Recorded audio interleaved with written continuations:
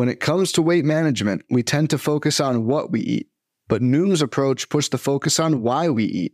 That's a game changer. Noom uses science and personalization to help you manage your weight for the long term. Their psychology-based approach helps build better habits and behaviors that are easier to maintain. The best part? You decide how Noom fits into your life, not the other way around. Sign up for your trial today at Noom.com. That's Noom.com to sign up today.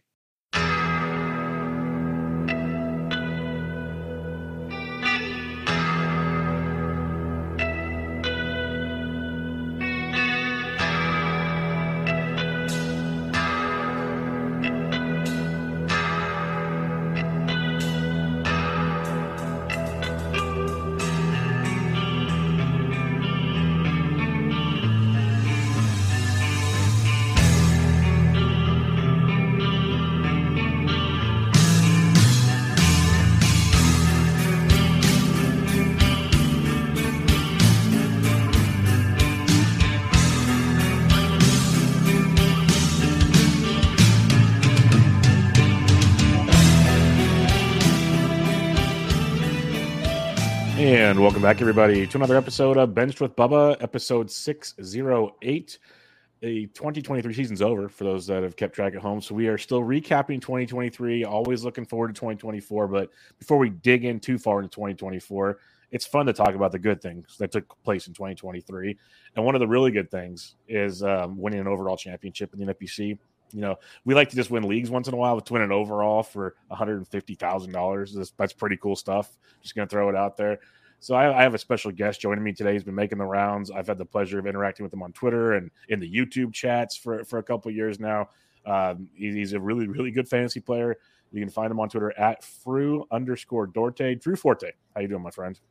Hey, Bubba. Thanks so much for having me. I really appreciate it. I've been a listener for a few years now. I appreciate all the content. You're one of the hardest workers out there. You're putting out content every day at your First Pitch podcast, Bench with Bubba and the Bloom. So I love the work you've been doing, and I'm happy to be on and happy to talk about the fantasy baseball season that was and, you know, what we may think happened in 2024. Definitely, I'm looking forward. First off, thanks for the kind words. Actually, thank you. But we will definitely have some fun with this because you've. I remember a couple of years ago you were like hitting me up with questions or doing this and that because you started listening to the show and then all of a sudden I see this year there's this name towards the top of the leaderboards and overalls. I'm like, what?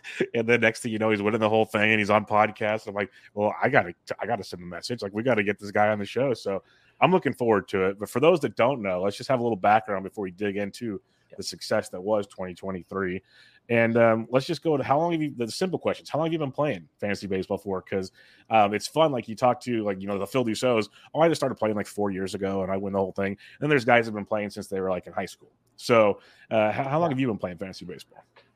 I've been playing fantasy baseball since 2006. I was a teenager back then. Since 2006, it started a Yahoo head-to-head league. I still play in that league. It's adapted a little bit. It started as an 8-team league. Now it's up to a 12-team league. But been playing since 2006. Then I migrated over to a league I played with Rob DiPietro. I was on a podcast with him back in the middle of the season. If you want to hear it, that league had some crazy rules. So into that league, I had another home league that I still run. It's an auction keeper league, which is a lot of fun. And then I started migrating over to playing also in the NFBC in 2019. And I've been playing in the online championship since 2021. And I love it. I love all things fantasy baseball and baseball in general. Third year in the OC and you take it down. That's pretty good. Like, this was my second year and I was happy just almost winning a league and I got hosed into third place on like the last day. That was just went from like first to third in a week. That was devastating, but this is not about me today. This is about you. So it is a totally different format that takes some learning. So the fact that you nailed this in the first three years is good. Like, you know, we were messaging like the guilds, for instance, and I've had him on. He's an amazing fantasy player, and he does well on the 12 teams. Like, he's got a science, and he was mad with the 17th overall this year because he's been top 5 for 3 straight. He won it all last year. So he's kind of got this like rhythm to it. The fact you figured out your rhythm for them, like you had what, 2 top 10 teams, right? Yeah, I think the second team faltered a little bit the last week. It fell to 13th overall. That's okay, but still, that's pretty darn good. Yeah. Pretty darn good. So, in your third season, you had 2 top 13 OC teams, which is pretty darn impressive. I'm just going to use the term OC for people listening. If you're curious, that is 12-team online championship fab leagues on NFBC. I know sometimes we like to cater to all formats. This is going to be primarily an NFBC show. 12-team format, which is impressive. I would imagine that's your preferred format now, but I'll ask anyways because you said you played head-to-head with your home league forever, and there's always a spot in our hearts for our home leagues, no matter where you play and how you play it. And the one I think you're talking about with Rob, I've heard him talk about that many times. It's a bizarro league at times. Yeah. But what is your preferred format? Yeah, I really enjoy the 12-team mixed format, and the reason I like it is one, that's what I grew up playing, what I still play. So there's a comfortability with it. There's, I'm used to it. And what I enjoy about the 12-team format is there's a good balance between the draft and fab. And you need a good draft to succeed and to do well, but you also need to do well in fab because there's those impact players every week. And Bubba, when you're playing these online championships, every week there's a guy to add a quality talent. And so I enjoy both parts of those, that it's equally weighted draft and fab in terms of success. Yeah, that's what I talk about it a lot because, I'll have my guess, like Curlin's a 15-team guy. Toby was a 15-team guy primarily till this year. He crushes a 750 OC. But I like my 12s for that reason. It's I always say, well, fantasy's supposed to be fun. You're in a 15, some weeks in fab, that just isn't fun. That's just miserable. Where in a 12, as you said, there's always a handful of at least people you can look at on waiver wire and go, okay, that makes sense. So, yeah, I can put some money on them, or some major impact guys, like you said, especially this year with all the call-ups we had. There was a ton of them. And I do want to get into your fab philosophy in 12s eventually, because that is just bizarro world. And I know you know exactly what I mean. But the 12s I just enjoy because it's 10s, it's almost too shallow at times because it's just everyone's got an all-star team and it's just whatever you want it to be. But that 12 kind of gives you that balance that you can draft a great team, like you said. But, if you have an injury or a guy that doesn't perform, we'll talk about your team. There's guys that stood out to me man, you probably dropped them quick, and that's just the way it works. But you had options, which is great to consider. Where in a 15, you could be dead in a month. If you just have 3 injuries, you're just done. There's just no hope. And that can be frustrating. So you said you started the NFBC in 2019, year before the pandemic. So you got at least one full season kind of before the weird stuff, and let's build back up to where we're at now. What got you to come over to the OC? Was it just word of mouth? Was it you were ready to up the competition, quote unquote? Because that's always something that listeners and stuff go, well, I don't want to pay that money. We tell them what satellites, and there's other ways to get into it and get the feel. What got you to come over to OCs or to NFBC? Yeah, that's a great question. So when I started playing in this crazy league, and the reason it's crazy is because it used teams from the AL and NL, but not all of the teams. So it was always awkward. So I found RotoWire in about 2018, and their draft software was helpful for picking different teams. And I started listening to the podcast, and I would hear Jeff and Scott talk about on every Sunday night the main event, the online championship, who's winning, who they were adding. And I was like, oh, yeah, that sounds pretty cool. It's something I should check out. And so I went in, and, like everybody who starts in the NFBC, you try to start small. In my first year, I played in one satellite league, and I didn't do very well because there's a learning curve. And I think a lot of things with fantasy baseball, from new leagues to new tools, there's a learning curve. You're never going to get it right away. And I struggled. 2020, I always had goals to build up every year. After 2019, I said, okay, I want to get into more leagues, get into an online championship. 2020 came around, and I actually only played in one NFBC league that I had drafted. It was a NFBC 50 league, which I ended up winning. I think I tied. But I actually didn't draft any other NFBC leagues because I was so new that I didn't want the shortened season of 2020 to impact my thinking or my decision making. So I wanted to go back and fresh with 2021, not being thrown off by a short season. And that was actually really beneficial. So I played in my first online championship in 2021 and I won. It was a beat Todd Zola league. And I drafted well. And I think I drafted well because I wasn't influenced by what happened in 2020 in terms of short fab, and you only have 60 games to make up points. And I was able to put together a pretty good strategy to have success there. And then 2022, I played in 2 online championships and I refined my process. I actually didn't do that well last year. And I think that was a big driver of the success I had this year, because I finished 3rd in both of those online championship leagues. And if you're not familiar, the online championship only pays out the top 2 spots. Very familiar right now. Yep. Yeah. And both of those, I was in contention to win or come in second the last week. One of them, I would have finished second. I streamed Davis Martin, and we're going to get into fab. I got my 10th conditional bid that last year, and I was stuck with him, and he got blown up, and that cost me. And so I looked back, and we can get into this. I looked back at what I did right, but more importantly, what I didn't do well last year. And I really brought that to this year of, here's my mistakes. Here's where I think I can get better. Here's how I'm going to get better. And then it was just about executing it. And I think if I didn't have that failure last year, I'm not sure that I would have had the success that I had this year. So I think that's important. No one likes to lose, and no one doesn't like to do well, regardless if you're playing NFBC or Yahoo, ESPN, whatever league you're playing in. You look back, take the time now, look back if you didn't have the season that you wanted to have, if you didn't reach those goals, and figure out what went wrong, what the teams that did do well, what did they do well that you didn't do well, and how can you apply that to next year? I think that's great. And that's one thing is, you mentioned before the show, you were talking about how you don't have an algorithm or all these things, just about hard work and putting the time in to research or looking at what other people are researching and whatever, all that kind of stuff. But the thing I get out of that is hard work. And that's just the bottom line of anything in life. Certain people are smart enough to have a formula that prints things out, but the hard work made that formula. So that's just kind of how you got to go about it. So I want to go back to something you mentioned there is, I love the idea of, we can all enjoy our fun. It's like Bloomfield and I on the last episode, we had fun. Hey, we won. Let's have fun. It's been a long season. But then we also mentioned, the bad things, and we're going to record an episode on Thursday night, lessons learned. It's we each have our top 4 things we need to do better.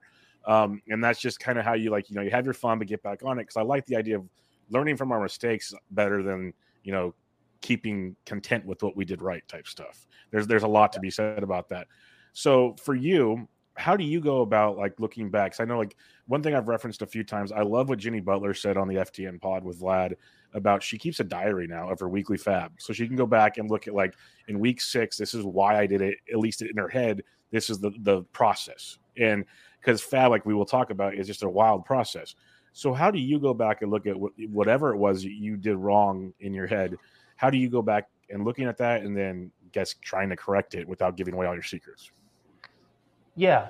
And I think I actually plan to go in more detail than I did last year. And this year I'm working with a partner, Jason Perkins. We've had a very successful year. We partner in a few leagues just to get to know each other. I think we'll expand that relationship down the road. And we'll talk later, I think, in the episode about working with a partner and the advantages I see with that and how it can be very helpful. So, and I think we want to work together of breaking it down by, start with the draft or even pre-draft. What was our process? Where do we think we could refine? Where do we think we could do better? What worked for us? And then when you look at the draft yourself, so I'm going to look at a draft board. I'm going to look at the other teams in the top 10. I'm going to compare what they did versus what I did. I'm going to look back at, and we at some point, I think we'll probably dive into the draft and the teams. What picks were good? What picks were bad? Were they bad picks because of bad process, or were they just unlucky? Right? You're not going to hit 30 for 30 on the pick. So, where did I go right or wrong with my thinking there? And then in season, what was working, what wasn't in terms of fab? I think that's a really an unexplored area, more or less. It's like really diving into your fab. Where were you overbidding? Where were you underbidding? Were you winning a lot of your targets? Were you not winning a lot of your targets? How you can just get better at fab. And then, I think that's probably how I'm going to dive into it. And I've made plenty of mistakes, and there's plenty of things for, lineup decisions also. I think it's worth taking the couple of days to go through it, because it'll help you now when your memory is fresh to go through those things. So then when you come to March or February and you're drafting, and then in the season, you have your notes that you wrote down of, hey, I did this right, I did this wrong. I made sure I wanted to change this for next year. So that's a little bit about. I love the comment you made there that, even for someone successful like you were this season, we always did stuff wrong. So let's go figure it out. Like that's just the truth of it all. Like when you lose, you think you just did everything wrong and nothing right. When in reality, you probably did more right than you think. That's kind of where I'm trying to get with this. Like even in a great year, there's always stuff to get better on. So that's like the Kobe mentality when it all comes down to it. It's like there's always something to improve on. Let's talk about the draft before I keep asking questions and we just skip through the whole outline here. I'll try to keep us online for a second here, but I was going through your draft, and first off, you had the eighth pick in your draft. Mm-hmm. Was that a target of yours? Where were you trying to KDS in this? Because I know a lot of people map out like their X amount of rounds. How did you pick the 8th KDS? Yeah, so I definitely do map out rounds. I map out probably the first 12 or 13, so where I have different targets. And then after that, I've just got a list of names, and I'm just going through it. And as they get drafted, I'm crossing them off. But I do want to see what's available, what I think I can get later in the draft that influences maybe some earlier decisions.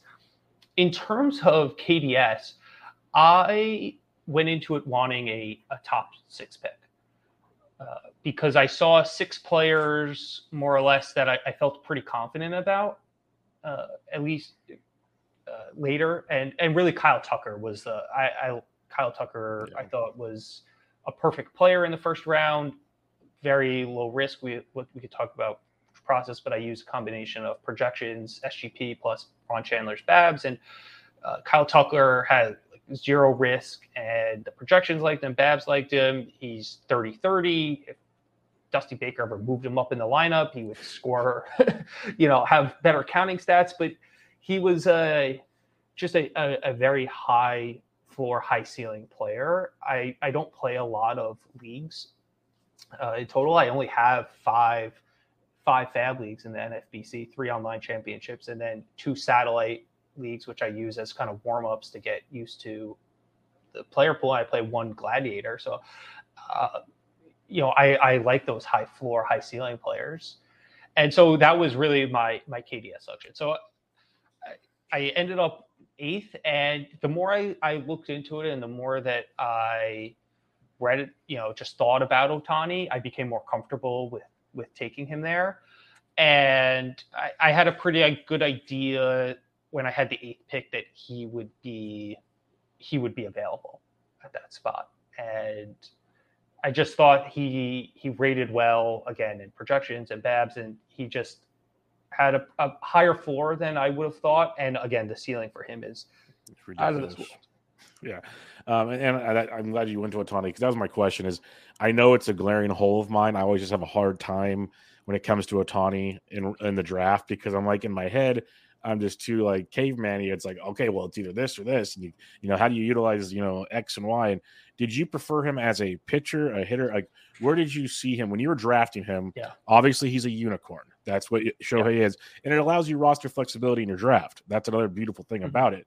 But when you were looking at him in the 8th spot, you said you started to loosen up to the idea of taking him 8th. You liked it. What was it? Was it the hitter? Was it the pitcher? Was it the flexibility? What was it that stood out to you as Shohei on the 8th pick? I think it was the hitter for me. I think it is the combination that he would hit for a pretty good average. He hits home runs, and he does steal a fair amount of bases. Last year I struggled with, and we'll see this as the draft goes on, because we'll get to my 4th round pick, which really hammers us home. Last year I struggled with power. I struggled accumulating home runs, and I looked back at what I did, why I struggled with home runs, and I just didn't have the guy that could hit the home run regardless of the ball environment and the run scoring environment. And coming into this year, we didn't know what the ball was going to be like. We didn't know if home runs would be up, if they would be down, sideways, left or right. And so I wanted to get a couple guys that they can hit home runs regardless of the run scoring environment. And Ohtani fit that bill for me. Sure. And so you get that combination of, hits a lot of home runs, hits for a decent average. He runs a fair amount, and the pitching is bonus. And I really only used him as a pitcher a handful of times when he had a 2-start week. I think the first start of the year where it was only a 3, a shortened schedule, but I almost predominantly used him as a hitter. And at the point where I would have used him as a pitcher later in the year, if I lost a lot of pitchers to injury, he got hurt as a pitcher, so I couldn't even use him as a pitcher. So I thought of him almost exclusively as a hitter, with just a pitcher sprinkled in when it was advantageous to use him at there. Yeah, that's probably where I would lean. I'd think hitter first, because I just figure he's rarely ever going to 2-start, so it's hard to really utilize it outside of certain weeks, obviously, when your roster dictates it. But I'm with you in that regard. And then you went Betts, which is obviously a smash. We love that. You went McClanahan, who got hurt, which we'll mention. We'll get to that, back to that. But I wanted to hit on what you highlighted. You got Matt Olson in round 4, and what you mentioned about the power thing, that was one of my main goals in the drafts this year. Like, I have a ton of Pete Alonso's and stuff like that. So I'm like, I'm just getting power early. I'm going to figure the rest out. Most leagues it worked out well, not all, because you draft the smart people. That's the beautiful thing we're in here. But Matt Olson in the 4th round is like, you literally have Betts and Olson. You have like probably 2 of the top 3 or 4 MVP candidates in the National League. That's pretty good for a winning team. But and then you got Ohtani steals, Betts steals a bit, not a ton. Yeah. So when you left those first 4 rounds, you had 3 hitters, and that's what I wanted to highlight there. Besides the power with Olson, you have 3 hitters, so you didn't go pitcher heavy yet. We will get to where you go next. But how did you feel with that base? Because it's like you got steals, maybe not as much as you can get from other guys in the first 3 rounds, but you got a ton of power. So I'm guessing you felt confident in getting steals later. Yeah, absolutely. So when I mapped out my rounds, there were pockets where there was pitchers I liked, and I thought I would have a decent options as pitchers. And just the way that the ADP was working, or where you could get certain players, I just liked the hitters up top a little bit, and then I knew I could fill in with guys that I saw as above average and ace level starting pitchers in the next few rounds. And in terms of attacking stolen bases later, there was a really good article by Steve Weimer, the FTN Draft Guide, about counting stats that you can accumulate throughout the draft. And the way that I looked at stolen bases, and I think this is one of the main reasons I had the success that I had this year, is that I think I was able to exploit the rule changes pretty well. So I didn't know the number of stolen bases that were going to increase. There was Jeff Zimmerman threw out numbers in the process. Jason Collette had an article on RotoWire about the stolen base increase. We knew it was going to increase, and we knew it was probably pretty substantially. But I don't think anybody thought it was going to go as high as it did. I think 40%. Yeah.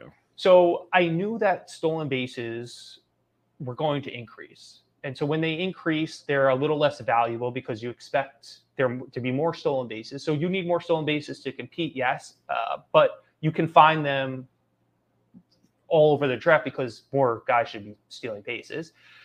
And by that measure, we didn't know what was going to happen with home runs, but by supply and demand, that makes home runs a little less valuable. And so I wanted to secure my power base and, again, get those guys that can hit home runs regardless of the ball environment, so I don't fall short on home runs. And then I think looking at the draft board and some guys I like, that, yes, I could find the stolen bases later. And you'll see that with some of the guys I drafted. And then we can talk about Fab, how I really attacked that category in Fab. Yeah, I love that approach. Like, I wanted to get power, but I've already, like, one of my lessons learned, inside track for tonight's show, is I had too many stolen bases. Like it's something we talk. Like I was running away with the thing. So I think I went too heavy at times where I could have adjusted and went maybe a more power, like a 35 home run outfielder that doesn't steal a ton, or just like different things throughout the draft. That's something I have to become better at. So that's why I really like the way you started. Like Betts is an elite player that doesn't steal a ton. So that's what kind of got him forced into their second round, where in reality, should he have been a second rounder? Probably not. Like, let's just think about it. So it's little things like that pan out. But let's hit on your next few picks here. You went Gausman, Darvish, and then Felix Bautista. So on paper, obviously everyone's healthy. You had McClanahan, Gausman, Darvish, and then your first closer is one of the best closers in baseball before he gets hurt. So you literally left the first 7 rounds with 3 outstanding hitters, potentially 3 aces, and the top closer in baseball. How are you feeling by that time that was all said and done? I know that's a pretty lazy question, but just looking at that board with the 8th pick, that's a pretty solid start to things. I felt solid. I felt like I was executing my plan, and I felt like I really hit my groove this year in terms of my draft process, my actual draft setup, in terms of what views I had. So I felt coming out of those rounds that I was staying balanced. Phil Dussault has talked about pods. Give yourself options. Don't back yourself into a corner where you have to take a pitcher or you want whatever the board is giving, whatever the other 11 teams are giving you. So I felt I was balanced. I had my good power base. I had some stolen bases. I knew Betts wasn't going to run that much. It was helpful about projections. I wasn't counting on him to steal even 20 bases. Like 10 bases is great from Mookie Betts. I was only counting on him for 14 or so. So I have my ace pitchers. I got a secure closer that I knew would get, pending health. I knew it was saves. This was also when Bautista, I drafted this team, I think in mid-March. Bautista had injury concerns. The injury, but he had started to throw again. So I felt a little comfortable buying that dip a little bit, that it seemed a little bit more precautionary. He was throwing. They were just kind of playing slow with him. So I got a little bit of a dip on Bautista, and I was very happy with that. So I was feeling great after the first 7 rounds. Yeah. Yeah, I enjoyed the Bautista at that time of draft season as well. That was a beautiful thing. I was very, very happy about. But you mentioned something there. We'll come back to your actual draft here in a second. You talked about projections and your draft process and everything, and we don't need all your secrets. But like, what projections do you use? I know you mentioned SGP and some other things. There's like I said, I recorded with Toby forever. Dude loves his SGP, loves his projections. He's got his whole thing like in the processes deal. He's got it. Everyone's got their way to do it. So what were you using for your draft prep that made you kind of locked in on this process? Sure, absolutely. So I do use SGP. I use a combination of the various projections on Fangraphs, obviously the BAT X, ATC, Zips also. I bring in Rudy Gamble's Razzball projections, which are steamer-based. I like Rudy's version because he tweaks some things by hand. Playing time is a big part of projections. If you use projections, you know that playing time can drive up or down value. So I like that Rudy is pretty hands-on with that and gives me more confidence in those playing time projections. And so that's what I use from a projection standpoint. I also try to, if possible, like a projection system that's maybe more done by hand. So I used to use Mike Porthauser's pod projections because he did those all by hand, and it's a little bit of a different process. So you get some different results, and he identifies some players to have better skills or better projections than some of the automated projection systems. But Mike unfortunately stopped doing the projections this year, so I had to pivot a little bit. And then a couple years ago, I started using Ron Chandler's Babs in coordination with SGP. So I use them together. And I came about this because projections are not perfect.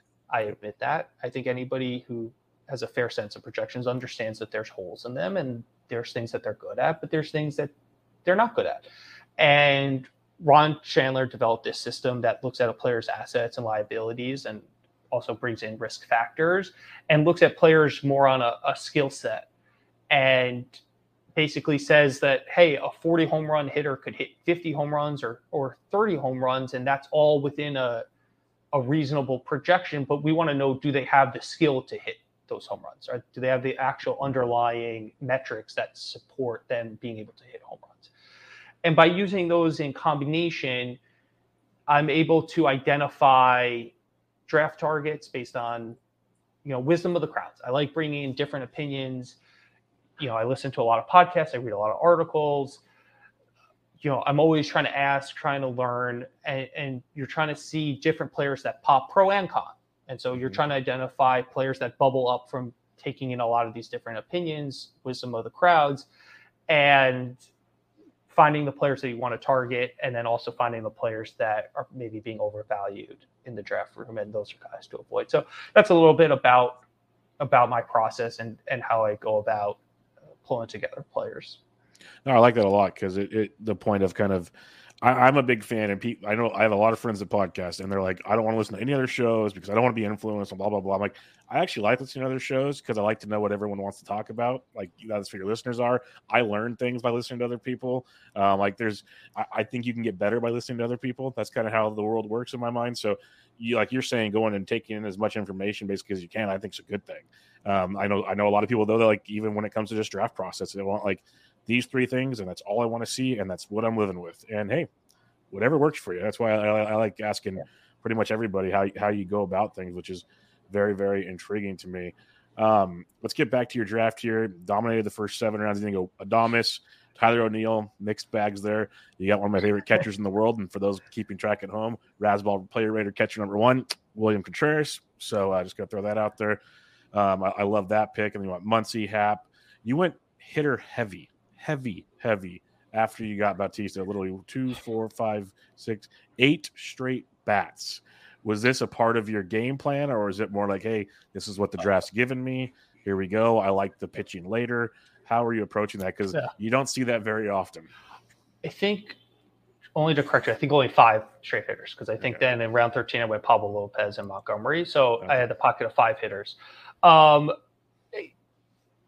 Again, trying to stay balanced, I know I had drafted before that 4 out of 5 picks being pitchers. And so it was back to the balance, back to accumulating some more stats, just guys that I like to be productive hitters. Again, hitters that bubbled up for me between the SGP and Babs. It was kind of pockets where, like, there was a few catchers that I liked, and William Contreras happened to fall in this one. It wasn't, I don't know that I was like, I have to draft William Contreras, but he was the one who fell. It was a good process. It ended up working out great. He had even a better year than I could have ever imagined. Yeah, the playing time, he played, I think, a lot more than anybody. That's why I loved him. I was like, he's going to DH or play first base or catch almost every day. Yeah. It's beautiful. And I liked Max Muncy. Also, I thought he had some multi-positional eligibility, second and third. I knew the batting average was not going to be great, but he was playing off an injury last year, and he was completely healthy. And again, he's a good hitter. He's a power hitter, and in that lineup, he has the ability to drive in runs and score a lot of runs.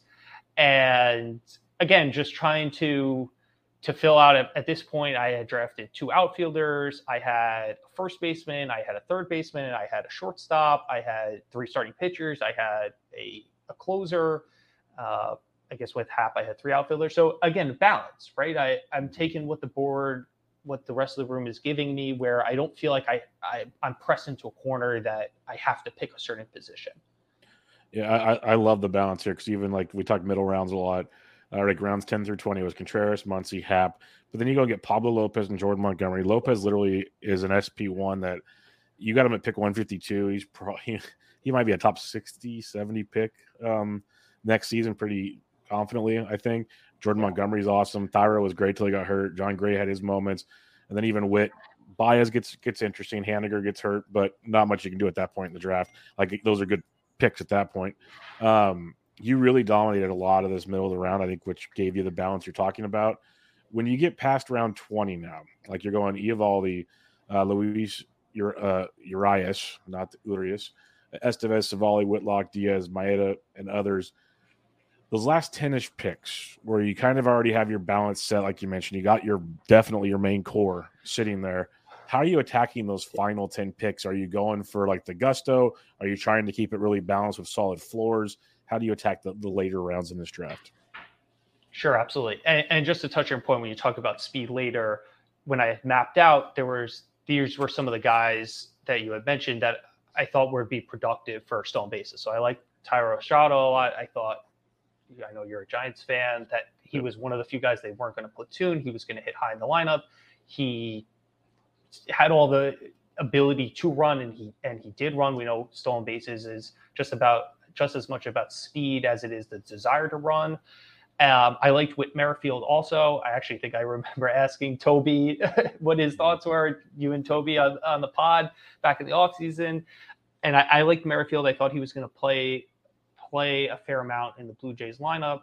And again, he's a guy who has run the past, and I thought with the new rules, he's got a pretty good chance to keep running. So that's how I planned out that I thought I could get some stolen bases. I thought I could also get stolen bases from Javier Baez. He was a bust. I could not wait to cut him. But in terms of the last 10 rounds, my view for the online championship is when you construct a roster, and this applies to any league of this size where you're drafting around 360 players, there are options on the waiver wire. And when you get to these last 10 rounds, I look at it that this is your opportunity, the last even maybe 12 rounds, this is your opportunity to take risk. This is where you want the guys who, if they are healthy and they perform, they're going to be all year roster staples. They're going to be the guys that really out earn their draft costs. And if they're not, I want guys, if they're not going to be stars and be amazing, then I want the guys who are going to get hurt or the guys who are going to suck. And the reason I want, if it's that dichotomy, is because you're looking for guys to cut early in the season. Easy cuts. Right. There are guys that talented players who are not drafted, who the first 2 months of the season, it's a rush on the waiver wire every Sunday to pick up those difference makers. So you need cuts. Like it's hard sometimes I think it's harder than adding players in online championships. It's harder to figure out guys to cut. So I wanted easy cuts. So I didn't care if a guy, I hoped all these guys would become stars, but if they didn't become stars, I wanted to know that they were bad and that I could get rid of them easily. And so that was my approach with these last 10 rounds. I did not want the Andrew Benintendi's of the world, because Andrew Benintendi, if he's projected for 13 home runs and 13 stolen bases, that's 26. There's 26 weeks. I picked this as 26 fantasy weeks, so it's 26. So that's a home run or a stolen base every week. So if Andrew Benintendi hits a home run in 1 week, you got what the projections are saying, and then the next week he steals a base, he's on projection. Like, how do you know if he's going to be good or bad? Like, that's what he's projected for. And I don't want those guys who are, they're safe just because they're playing. I think you can stream better than that using the Razzball tools, 100%. Your own research. You can find more impactful players. So this is your chance to take the risk and find the Nathan Eovaldi, who was amazing for me. We could talk about later when we talk about like best draft picks or whatever. Nathan Eovaldi's stats on my team were unbelievable. Yandy Diaz, I thought was a great bargain, just because for what he was projected to do was very valuable. He hits leadoff. He hits for an amazing average. He was a big target because I knew batting average is, kind of fluky. Depends on BABIP luck or whatnot. Pete Alonso, terrible BABIP this year, drove down his, one of the worst BABIPs ever, drove down his batting average. So it kind of ebbs or flows, but I knew I had a guy like Max Muncy, maybe not the best average. Yandy Diaz was he's going to hit for, a really good average. That's what he does. He's going to score runs. I didn't even care if he wasn't going to hit home runs. That's not what I needed him for. I needed him for what he was going to do, which is score runs and hit for a high average. So he was a definitely clear target. Estevez, also I was on, again, you try to take stabs at some different closers. They may not all work out, but you're trying to hit on a guy that I thought could be the closer. There wasn't a lot of competition on the Angels. Jason Collette had a good article on RotoWire about him being one of his, top closer targets, a guy who could emerge. And, that was also a hard lesson I had learned with Estevez. A few years in 2021, my first OC, I've talked about this before, but I got caught in the San Diego closers situation. I had drafted Mark Melancon and I drafted Emilio Pagan, and the fab before the season, I had the A's closer who I'm forgetting. I'm forgetting his name. Liam Hendricks? No, before Liam Hendricks. He ended up getting hurt. He had thoracic outlet syndrome before the season. Trevor Rosenthal. So I go into the fab before the season starts, and I'm like, okay, Trevor Rosenthal, closer, he'll be great. Okay, I've got Emilio Pagan and Mark Melancon, and that was when the San Diego beat writer was like, oh, it's Emilio Pagan's job. I think he's going to get the first shot. Great. Drop Mark Melancon before the season. Yep, been there before. To try to stream some bats. Mark Melancon ended up saving 36 games, and then it came out, during the season that the Padres basically handed Mark Melancon the job before the season. So it didn't matter if he didn't have a good spring training, if they weren't concerned. And Carlos Estevez, I saw similar things happening, and I looked at the situation. There wasn't a lot of competition for him. They had come out, he was struggling in spring training, but Phil Nevin had said, it's like, we're having him work on throwing high fastballs. Like, we're not really concerned about his spring training performance.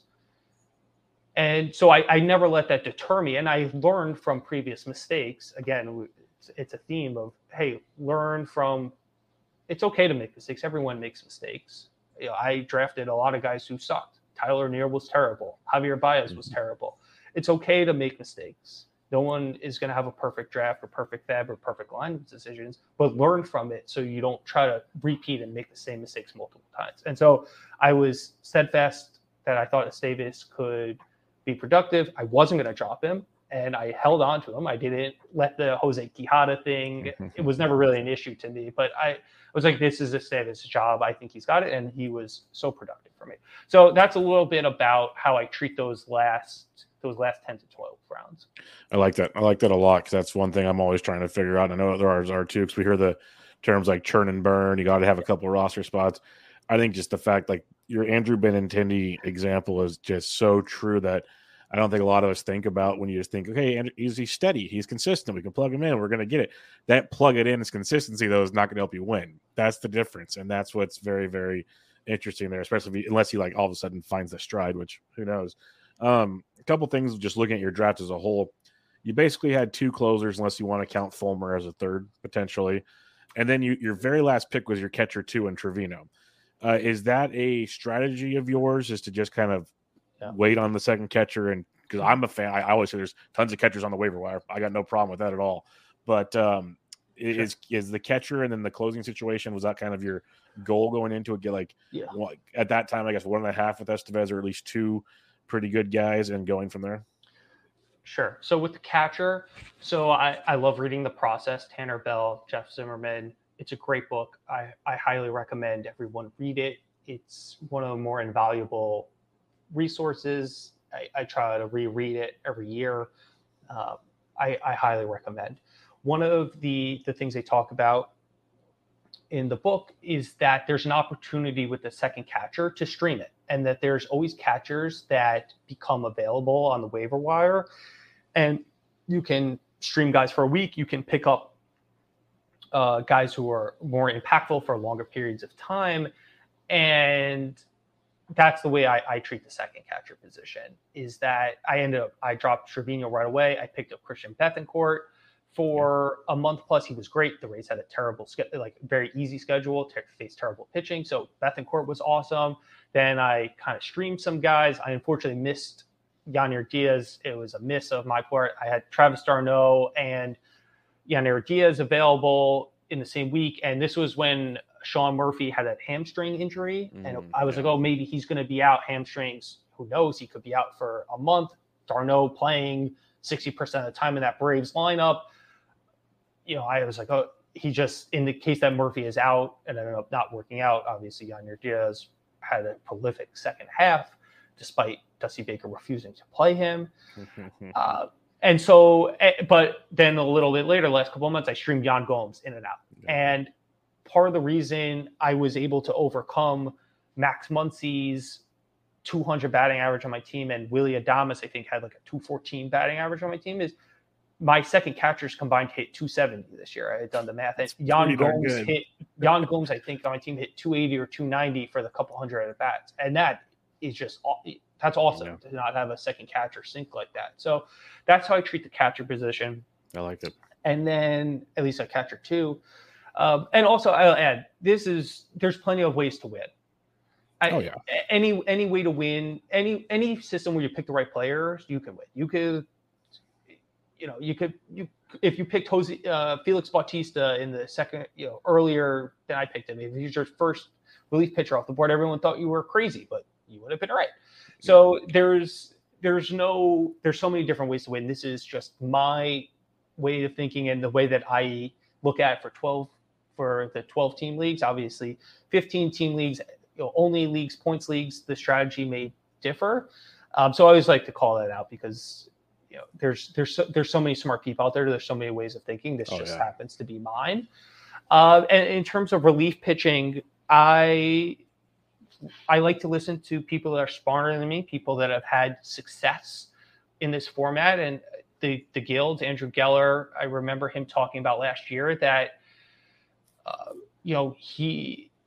he likes to attack maybe that second tier of closers and really do the work on trying to find closers. I think everyone, it's like, I don't want to pay for closers in Fab, or, I want the security of just a closer in the first few rounds. But there are saves available. And obviously this year is unprecedented, but there are guys do get saves. And I really took that away from him, that put the extra work into trying to sort out the closer situations. And because it's the one position that's not just based on skill. The manager has to use the guy in the ninth inning. It's true. And the team has to win games to put the closer in position to have a save. So it requires more work and more time to identify those situations. And that was something I changed. I spent a lot more time looking at closers and dissecting the closer situation and my closer strategy of how I wanted to attack it. And obviously, I never thought Bautista would have this amazing of a year. I don't think anybody did. He struck out all 100 batters. It was crazy. It was insane. So I mean, it takes things like this that vault you from winning a league to winning an overall. You hit 100% outcomes on a few guys. Mookie Betts, most RBIs ever from a leadoff position. Matt Olson broke 56 home runs, ridiculous stats. Broke the Brave most home runs by a Brave.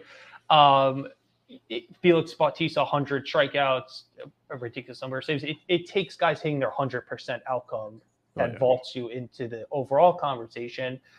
So that's kind of how I had attacked those two different positions, and it worked out well for me. And one thing about the catchers thing is, if you want to stream catchers, they're always cheap, which is very nice. So you're not breaking the bank if you're trying to get the next big prospect that's going to cost you triple digits.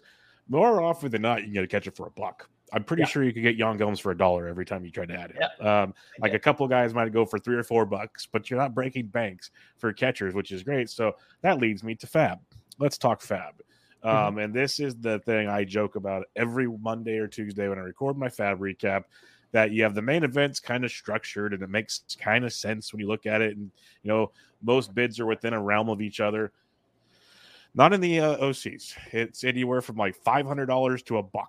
It's the craziest thing, league dependent, you can ever see on the face of the planet. And if anybody has a formula to figure it out, you're a millionaire by now. So, because it's insane. So we'll start with just the basics of it. Mm-hmm. You play 12s. You prefer the OC. How do you approach Fab, knowing the craziness here and the frustration we all have when we overspend by so much? But then, like, sometimes my solace is, well, like 12 other leagues, I wouldn't even have won the person. But it's like there's so many times, and you even when you're having years like you had to have bids where you overbid by a ton. And you're like, what just happened? It makes no sense. Maybe you didn't. Maybe you were very efficient this year. But how do you go about that fab process?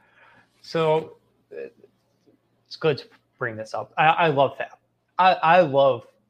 It's an uncommon thing. I think a lot of people have frustrations with online championship fab. I love it. It's the opportunity to make your team better. You only get one draft. You get 26 weeks, 26 times to make your team better. And I enjoy the puzzle of it. I enjoy figuring out the bids. I enjoy trying to figure out who to drop. Like I talked about, sometimes I think it's harder to figure out who to drop from your team than who to add. 100%. And I enjoy that puzzle. I look at fab. I know you talk about the Wild West. I look at fab no different than ADP and drafts. When you look at ADP, it says one thing, but when you look at the 200 plus online championship drafts, there's always going to be guys who go higher than ADP and guys who go lower, and that's just the variance. So I think when you and something I try to do for my leagues, and part of the reason I also only play I only have a few teams in the NFBC is because I want to look at the league tendencies in fab. I want to see archetypes of bids and what are streaming hitters going for? What are streaming pitchers going for? What are the prospects going for in this league where I can really hone in and try to eliminate that overspend, those overbids? Because you only have $1,000 of fab in the NFBC leagues. There's no $0 bids.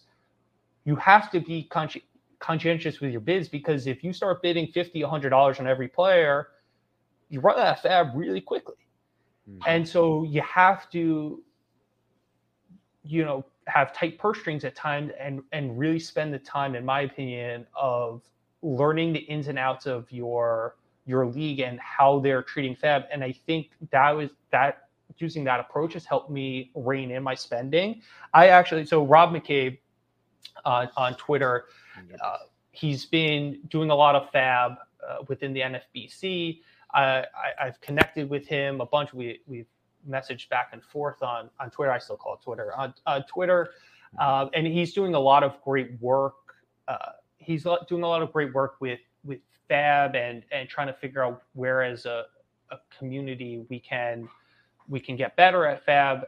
He's well worth a follow on Twitter. Rob is a great guy, and so he ran the numbers for me. So I was actually 58% efficient with this online championship team. Good. And the overall efficiency was 52%. So I was above average, and I had to be efficient because my league, I had Rob was very kind. He ran these numbers for me. So thank you, Rob. My league was 12th out of the 205, 206 leagues. My league was the 12th most efficient league. And every week I would look at the bids, and they would all be within $1 here, $5 here. Guys would go for 100. The backup bid would be 95. So I had to be efficient. And the way to be efficient is to try not to overbid. And the way to not overbid is to really understand the value of the guys that you're bidding on. And in the online championships, there are difference makers, and then there are streamers. And there are only so many difference makers. There are only so many guys in the 12-team formats, in my opinion, that should be on your roster the whole season. And there's a lot of guys that you can stream in and off your team, and because there's comparable talent. And so maybe there's a guy on the waiver wire, he's going to Coors, or he's going to Great American Ballpark, or he's a lefty and he faces 6 righties. That's a guy to add. And vice versa. You have a guy, he's going to some bad ballpark, or there's going to be bad weather, or he's a lefty and he faces 4 righties, or they only have 5 games this week. And by using projections, and I know there's a question about what did you do differently versus last year, is I really started to also run my projections in season. And by doing the SGP in season, I was able to identify players that are these difference makers and players that are streamers. And that helps with the cut decision. It's like, okay, the projections don't really see this guy as a guy that I should keep on my roster all year. So I'm okay cutting him versus maybe in years past, it would have been a guy who's like, oh, I have to hold on to this guy. Like he's too valuable. And that's how the projections kind of eliminate some of those bias and help you identify guys you can cut who they're not season long. They're on a hot streak. You ride the hot streak, you drop them versus, oh, hey, the projections, there's a guy in free agency. He's a surefire starter in a 12-team format. That's a guy I need to be aggressive on. And those are the guys that you push for higher bids on. And I think that's, if you can look at that approach, it helps you realize that a lot of guys you can lower bids on, and it's okay if you don't win them because you have your waterfall and you'll win a guy similar. I'm always comfortable with that I have a lot of options. So if I don't win my top target, there's a good chance that there's a guy in my second, third, fourth conditional that I'm pretty much just as happy with winning. I think that's one of my biggest couple of things you mentioned there. I need to do a more diligent job of paying attention to what the rest of the league's doing. That's one thing. Like I try to, but not nearly as much. Like you mentioned, I know Kerwin does it a ton. Like I'll be in chats with him and he's mentioned like 6 guys. I'm like, wow, you really sat there and analyzed it all. And that's how he does his bids to kind of like fine tune it all a lot. So that's definitely an angle that I need to be more diligent at. The other thing is I need to be more just like you said, okay, I didn't get the top guy. Okay, so be it. Like, it's not the end of the world. Like, I think that's part of the problem why overbidding happens a lot is you're like, I have to get this guy. And like, no matter what, I have to get, like later in the year, if you have a bunch of fab left over, okay, go get your guy. Like you got the fab money, but especially early in the season where you're trying to save it, like you mentioned, especially early in the season when there should be even more options available on the wire, be okay with option like C or D even. Like just be cool with getting this guy down here, saving that money for later. I think that's a very, very great point that I think I need to become better at accepting. Just you don't have to get the best guy every time. That's just the way it works because most of these guys are streamers anyways. Like you said, they're not going to be game changers. So why am I worried about overspending for a guy I'm probably going to drop in a week or two anyways? So what's the big deal? Right. And how I'll also spin losing bids. If you think about it this way, the NFBC shows the backup bid for all players who were in. So you can't see if you weren't the backup bid, you can't see where you landed. But early in the season, I try to see how many backup bids I was. And the way that I spin it is like, I lost a player, but I beat 10 other guys. I beat 10 other bids or players' thoughts. So if I win early enough season, if I'm the backup bid enough times, I know I'm going to start winning my top targets. Now, obviously, I don't want to lose my top targets every week. So there's some adjustment, but I'll give a great example. Jaron Duran, when he first got called up, he went for $92. Yeah. My bid was $6. My bid was the backup bid. So I knew, and we could talk about some of my key ads. Like, okay, so this one guy maybe just thought Jaron Duran was a difference maker. We have different valuations. Like, that's okay. I would have won him if I was only in a league of 11 and this guy was out because I had a better bid than 10 other teams. And by looking at that helps you hone in on how the league is valuing players and helps you, again, figure out maybe guys that you can bid less on, or, maybe there's, you bid 6 and the backup bid was 7. It's like, oh, okay, like I'm off. And that helps you adjust. I think that's an amazing point. That's where the fab world, it's like, we all sit there and find what people we want to add, and then you start putting numbers to it, but there's so much depth to it that the best of the best go to find the differences. And some of it's just something like really not even that complicated. Spend a couple extra minutes and go, hey, here's how it really broke down. I was runner up to this guy. So that's bigger. The runner-up bid was, even if say you bid $3, the runner-up was $5. Like, okay, I was close. Like, we're in the ballpark. Like, there's something there to a take-home message, especially as the season goes on. A couple more fab questions, and we'll get into actually acquisitions and drops that you had this year or whatever. When you're doing fab, like some guys try to budget it out, and it's not always easy, obviously, based on this year being insane with prospects and all kinds of other things. Did you at least have like a target of how much you wanted left to finish the season? Because I still had money at the end, but not nearly as much as I wish I had at the end, if that makes sense. Like I had like a couple bucks where even $10 would have been a tremendous difference. Did you have a plan in place, or just kind of it's where the cookies crumbled? Yeah, absolutely. So again, talking about the theme of mistakes you made last year, learning from them, getting better. Last year, like I mentioned, I finished third in a couple of both OCs. And the last week position to win, I had that Davis Martin, and I didn't have Fab left. And so I got my 8th conditional. I got stuck with him. He blew up, and I was so mad. And I learned, and I said, okay, I have to keep Fab around for the end of the season. And you need that ability to go the extra dollar on a couple guys, especially if you have injuries or there's just a better streamer. So you need that money to save. And also, if you're the top team, second, maybe even third, the way the NFBC Fab works, if you're tied on a Fab bid, which you could be late in the season when everybody's bidding $1 or $2, you lose on a tiebreaker to a lower placed team. So naturally, if you're in first or second, you have to bid more than $1 because you lose all dollar bids if anybody else bids on them. So really a $2 bid is like a $1 bid for a first place team. So you need that ability to save money. So yeah, I went in and Jason went with Jason's like, okay, we're going to start out with, we're going to hold $100 in September. And I did fluctuate. We are, my partner, Jason Perkins, and I were playing our first year. We had an OC together. We ended up winning Ellie De La Cruz by $1. I think 334 to 333. And we had budgeted out, okay, if we win Ellie De La Cruz, how much are we left with? Are we comfortable with this?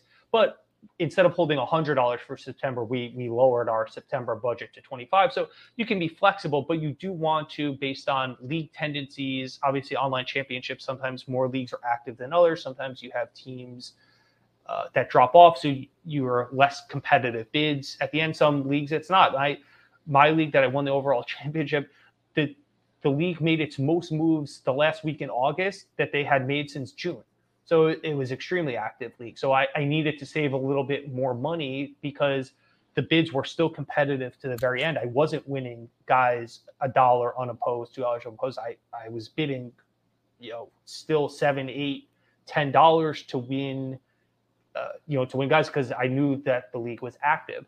So I do try to budget out money for September, and I do try to stay with that. It is a moving target because different needs come up, different players come up.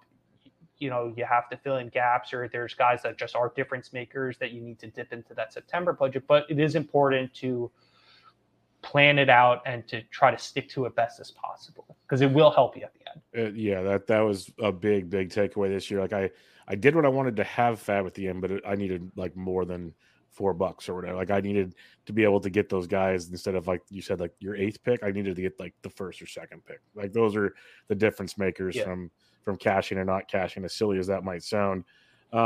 Last thing I will mention before we go over your ads and drops. You mentioned you did a handful of OCs, a couple satellites. How many is too many Fab leagues for you? Yeah, that's a great question. So I don't think I'm at my max quite yet, but I think this is the pro of bringing in a partner. One of the pros of bringing in a partner is, and the reason I sought out a partner coming into this year, and Jason's been great, I really enjoy working with him, is that when you bring in a partner that allows you to play in more Fab leagues because you have somebody to carry the load, someone to bounce ideas off of, someone, we all have life things. We have weddings, we have kids events, birthdays, anniversaries, vacations, just things that come up. And so to have a partner to say, hey, you can't miss a week of Fab, you can't miss lineup decisions, but sometimes you're just not always available for the full amount of time. You can have a partner help out. So I would say in terms of Fab leagues, I would say I have room for a couple more. I was in 5 this year. I may have to talk with Jason about what we want to do in terms of satellites versus OCs. I would say a couple more is my max. Yeah, because I just don't have the room at that point or the time to do all the details that I want to, looking at leagues, tracking things. I don't don't want to. And honestly, that's something I was looking at the online championship, is that there seems to be that sweet spot of if you're only have one online championship, the average ranking I think was around like 1,300, 1,330 or so. And then teams that I'm pulling it up. So teams that only had one online championship this year, their average ranking was 1,330th, and there was about 700 teams that did that of 2,460. Then, if you take the average ranking of people who had 2 to 5 online championships, that average ranking was 1,177, and that kind of makes sense. I think the reason to try to do more than one is you balance out some injury luck. Doesn't matter how conservative you are of a drafter, injuries will find you. Fluke hit by pitches, just things out of the blue, just fluke injuries that even the healthiest guys are prone to. And also fab, every league is different, right? Some leagues are, maybe they're every week, they're just outbidding you by $1. Doesn't matter how much research you're putting in. They're just on top of every pitcher, or they're just hoarding every pitcher. You need pitching. You just can never find it. And so by having a few different leagues, you're trying to balance out those luck factors that you'll find one league that just everything just works perfectly. Yeah. And I think the other thing that's interesting, so 2 to 5 finished 1,177. People who had 6 through 9 online championships, their average ranking 1,178. Basically the same as 2 to 5. As 2 through 5. Yeah. And then people with 10 or more, 1,210. So a lot of diversification is what you're coming down to. Yeah. So it's a sweet spot. So try to play more than one, but it seems like you don't have to play more than 5 because it's just diminishing returns. So that's why I upped it to 3 this year. I kind of like to spread it out a little bit, but not too much. And It kind of like I got in every draft I drafted one early March, mid March, late March, and each team got better and better as draft season. And that could have been a fluke. I did the same. No, I did the same. I spread the drafts out, and I think that's a solid approach. Again, it's a way to diversify if there's injury news or prospect news. As ADP shifts, it's just the way it goes. Like your drafts will change. You might want the same targets, but it's going to completely change as, like you said, news and everything comes out. It becomes crazy. And you mentioned prospects, so let's really get into Fab now, because this is where it gets fun. You already mentioned you got Ellie Day of the Cruz in the league, but let's talk about this league here. Some of your top Fab moves of the year. You have one of the best potential prospects you picked up here in Matt McLean. You got some other guys. So let's talk about your 3 best hitter pickups you had, and why did you think, like the fact you got Ha-Seong Kim in June for $18, that is called game changer stuff. Like he's just what he was able to provide at the leadoff spot in San Diego was insane. I wish I believed in Matt McLean as much as others people did, because that was obviously great. But how did the Kim, McLean, even Jake McCarthy you have on the list, how'd that all go for you? Yeah, absolutely. So part of what I do in the season is I track. I started doing this year. You heard John Posma talk about it on the Pull Hitter podcast with Rob D. Tracking the 80th percentile, and I thought that makes a lot of sense because it allows just to see how your team is doing and where there's room for improvement. So, early in the season, I lost. Some guys weren't performing. Tyler O'Neill, I was counting on for steals, not doing well. Javier Baez was terrible. And I looked at my projections for my team, and I knew I was short on stolen bases. And part of that was intentional. Part of that was I knew the stolen base environment was going to be unpredictable. So I thought maybe there was opportunity to find these guys later in drafts and also on the waiver wire, because we didn't really know who was going to steal more. And by looking at the 80th percentile, I identified very early that stolen bases were in need. And I didn't wait till the All-Star break. I didn't wait till whenever to work on this issue. I attacked it early. And I had some misses. I picked up guys like Bryce Terang or Tyrone Taylor early in the year, guys who didn't pan out, just trying to find somebody who was going to hit. And Taylor Walt's guys, they were bad. And then I was able to land on Ha-Seong Kim. Again, he fit the profile. He looked like he was stealing. He was starting to play better. At that point, he was only hitting leadoff, I think, against lefties, but it was a good lineup and he was running. And I used some knowledge and from league tendencies that this league particularly didn't really seem to be, for the most part, overvaluing, bidding heavily on these stolen base guys. And so, I think I won him 18-16, very efficient bid.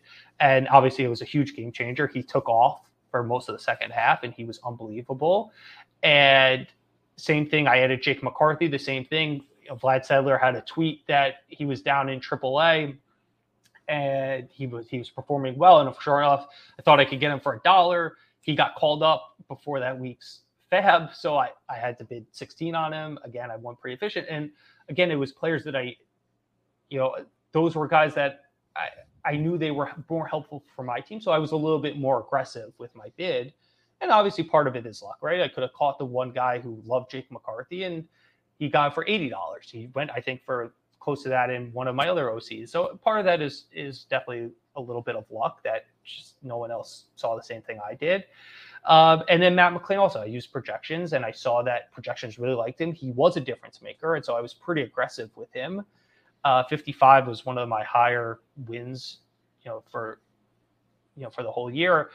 And this really paid off for me for stolen bases. So in week 7, I'm looking at it. I was 43rd. I was 43rd percentile, and I actually dropped in week 9 to 33 percentile. And I know this because I picked up Jake McCarthy on that that ninth week because he stole like 7 bases, and I jumped up to 53rd percentile in stole bases.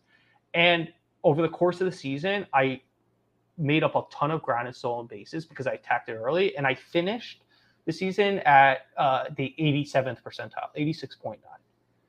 And I think that's due because I didn't wait to attack it. I recognized it was a weakness. I knew it wasn't going to get better with the guys out on my team. And so I needed to find ways to improve and improve quickly. And those guys were great for me. They did exactly what I needed. Phenomenal. That's so basically what I'm taking away from a lot of that is, and this goes back to your draft. We talked about getting Olsen and company, get the power early, get speed off the wire. It doesn't always work that way, but in the atmosphere that we were going to live in potentially this year, seemed like a definite way to go. On the pitching side of things, now this is where 12 teams get a lot more fun compared to 15s. Grayson Rodriguez, Tanner Scott, obviously there's a save source late, and even Brian Bayo. Like I saw this, and I'm like, Brian Bayo was on the waiver wire in your league? Like what? Like that's a fun one. I kind of get it because he started the year hurt and then he came back late. But what went through on those 3 pickups? Yeah. So Grayson Rodriguez, again, he was just doing really well in AAA, and I saw that. And the Orioles didn't have the deepest rotation, so at some point he was going to get called back up, and he was performing well at AAA. So I thought he was a worthy stash. Bayo, again, it was just trying to build pitching depth, and this was early in the season. I picked up him and Bailey over. I saw them as just as good, if not better, than all these pitching prospects that were getting called up, and they came a lot cheaper. Mm-hmm. And again, it was like the Red Sox seemed at that point they're going to keep him in the rotation. People had liked him coming into the season as a guy to grow, and he kind of was just kind of under the radar. And again, he came for a lot less than a lot of these. All these pitching prospects that got called up. And so I just wanted to continue to build that depth. And then I put Tanner Scott on here because, I clearly to win an overall, you have to have some luck.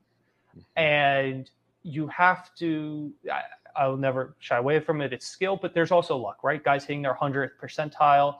And where I got unlucky is I got unlucky in terms of, I suffered a lot of injuries in a short amount of time. So between the All-Star break and September 1st, I lost 4 of my top 7 picks. I lost Ohtani, both starting as a pitcher and then as a hitter. I lost McClanahan. I lost Felix Bautista. I lost Yu Darvish. I lost Steven Matz.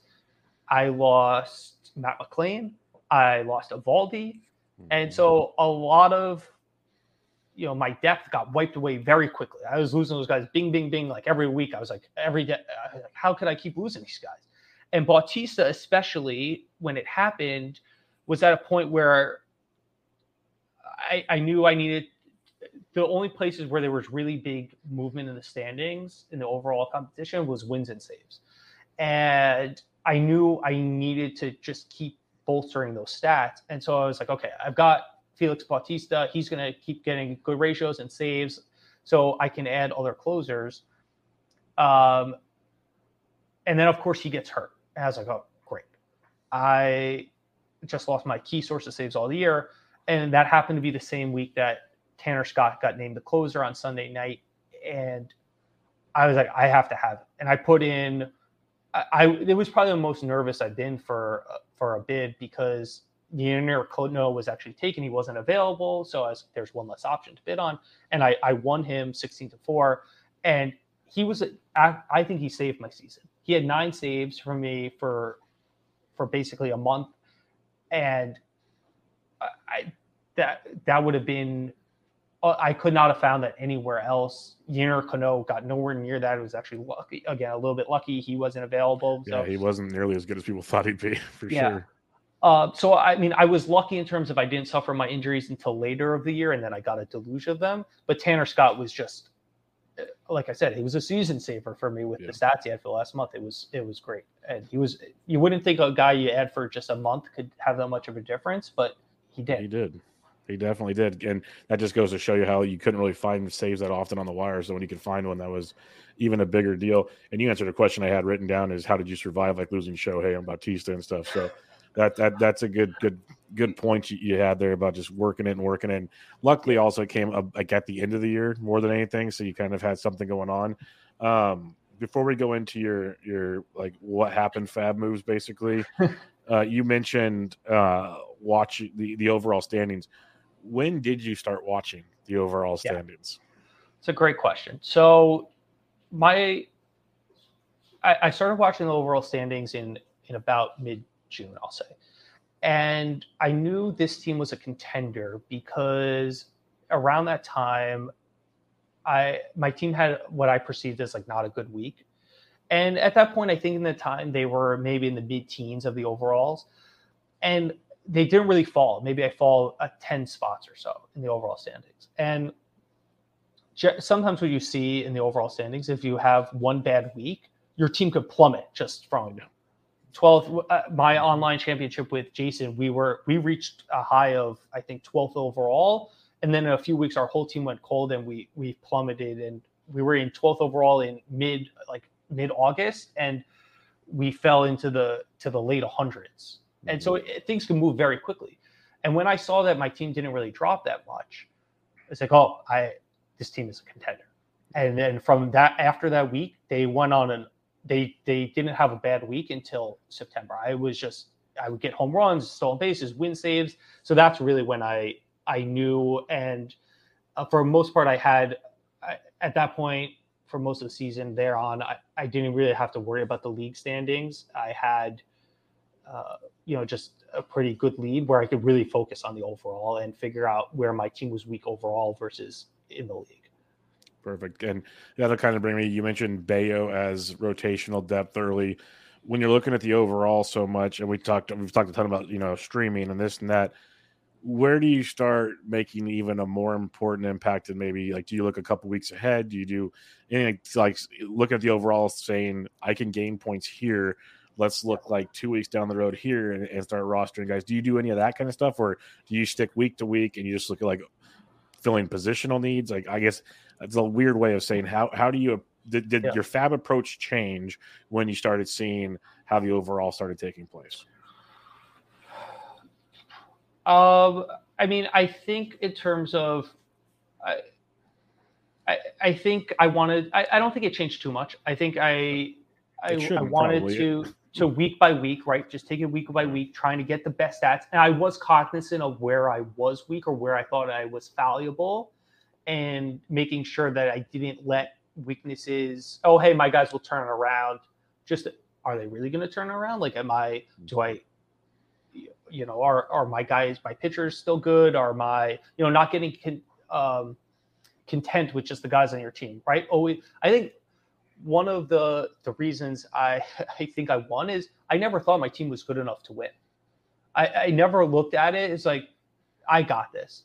My team's gonna cruise. I was like, this team can't win the overall championship. I've got to get better. I've got to keep making moves. I never just laid down. I made a deal with myself that you can never, no matter how hard I work or how much time it is, there are so many things out of my control, and somebody could just make better moves than me. And somebody could just have a better team, and there's nothing that I could do about that. I can't control who they added, who the teams around me added, who they put in their lineups. I can only control my team. So by that means I cannot control if I win or lose. But I said the one thing I will promise myself is I'm going to give it everything I've got to try to win. And I'm never going to get content with the team I've had. I'm always going to try to find ways to make it better. And yeah, maybe I'll make mistakes. Maybe I'll drop the wrong guy. But I'm going to give it everything I've got and not leave a what if I had added this guy, what if I dropped. I'm going to really go for it. And that's why I approached it all season long with that. But it was like, how can I make my team better? Where are the little advantages? How can I just get a little bit better here or there? Yeah, that's a great point. Just basically grind it all the way to the end is what it comes down to. Never be content until that checkered flag starts waving. So I'm with you there. Let's talk about some of the moves that you're like, why did I do this? Basically, you got Winans for $26. Yeah, I guess at the moment I could see where Winans was at least somewhat interesting because the Braves and prospects and all that kind of good stuff. And then you had Taylor Walls. We already know that discussion. You said you got him over Jarren Duran. So that's another one as well, which makes things quite interesting. And then you did even what I did. I did this in a ton of leagues, is where you've dropped Tyler O'Neill. Let's go add Tyler O'Neill again. That's always fun because, like, hey, he's healthy again. Let's do this. It came at the expense of C.J. Abrams. And then the Tariq Scuba one, yeah, I sadly did the same. So going back and looking at that, how are your thoughts on the ones that didn't go so well? Yeah, so I like to bring this up because I make mistakes, and I think it's important to understand that you can win an overall and still make plenty of mistakes. We could do a whole nother podcast of draft mistakes, bad mistakes, lineup decision mistakes. It's okay. You're not going to be perfect. It's about trying to get more than you get right and try to learn from the mistakes. The Winans move, I think I should have watched him that he doesn't really didn't have that great of stuff. And it was after he had beat the Mets. He was lined up for a 2-start. I had just lost a bunch of pitchers. So I definitely overbid. And it's like, it's a good matchup. It's a good team. I needed, I didn't want to fall behind on wins. Playing for the Braves, good chance to win. So that's the way I thought about it. But it was he just wasn't as talented despite his underlying metrics being pretty good. He just, it was just an overbid from that standpoint. Taylor Walls, again, is just like not talented. And Jarren Duran, I should have seen. He went for $1, and I just missed. He had a good week that week. He was supposed to face 6 righties as a lefty, and it should have been an easy stream for a team that needed stolen bases. And for that cheap of cost, that was a miss. Tyler O'Neill, I drafted him. The projections love him, so that's like, if the Cardinals are going to play him, he's finally healthy again, and he just complete bust. One of my worst draft picks, and I think a lot of people if they had known that Ali Marmol was going to do all this stuff, would have never drafted him. But I think we know that for the future because Ali Marmol is back. And then Tariq Skubal I'm mad at myself because I had the winning bid, and I was going to bid in the mid 40s. He went for 42. And I don't know why at the last second I pulled my bid down. Like I maybe read some things that he maybe wasn't as good as he suggested. But the projections liked him a lot. And I was mad at myself. And then, of course, I saw him just roll off an unbelievable last couple of months. That was just I had the winning bid, and I brought it down too much, and it cost myself a win at him. And so that was just a miss. Yeah, Scuba was a tough one. I'm with you there because I was so torn on him. Didn't get him anywhere. And that's when looking back would have been pretty nice.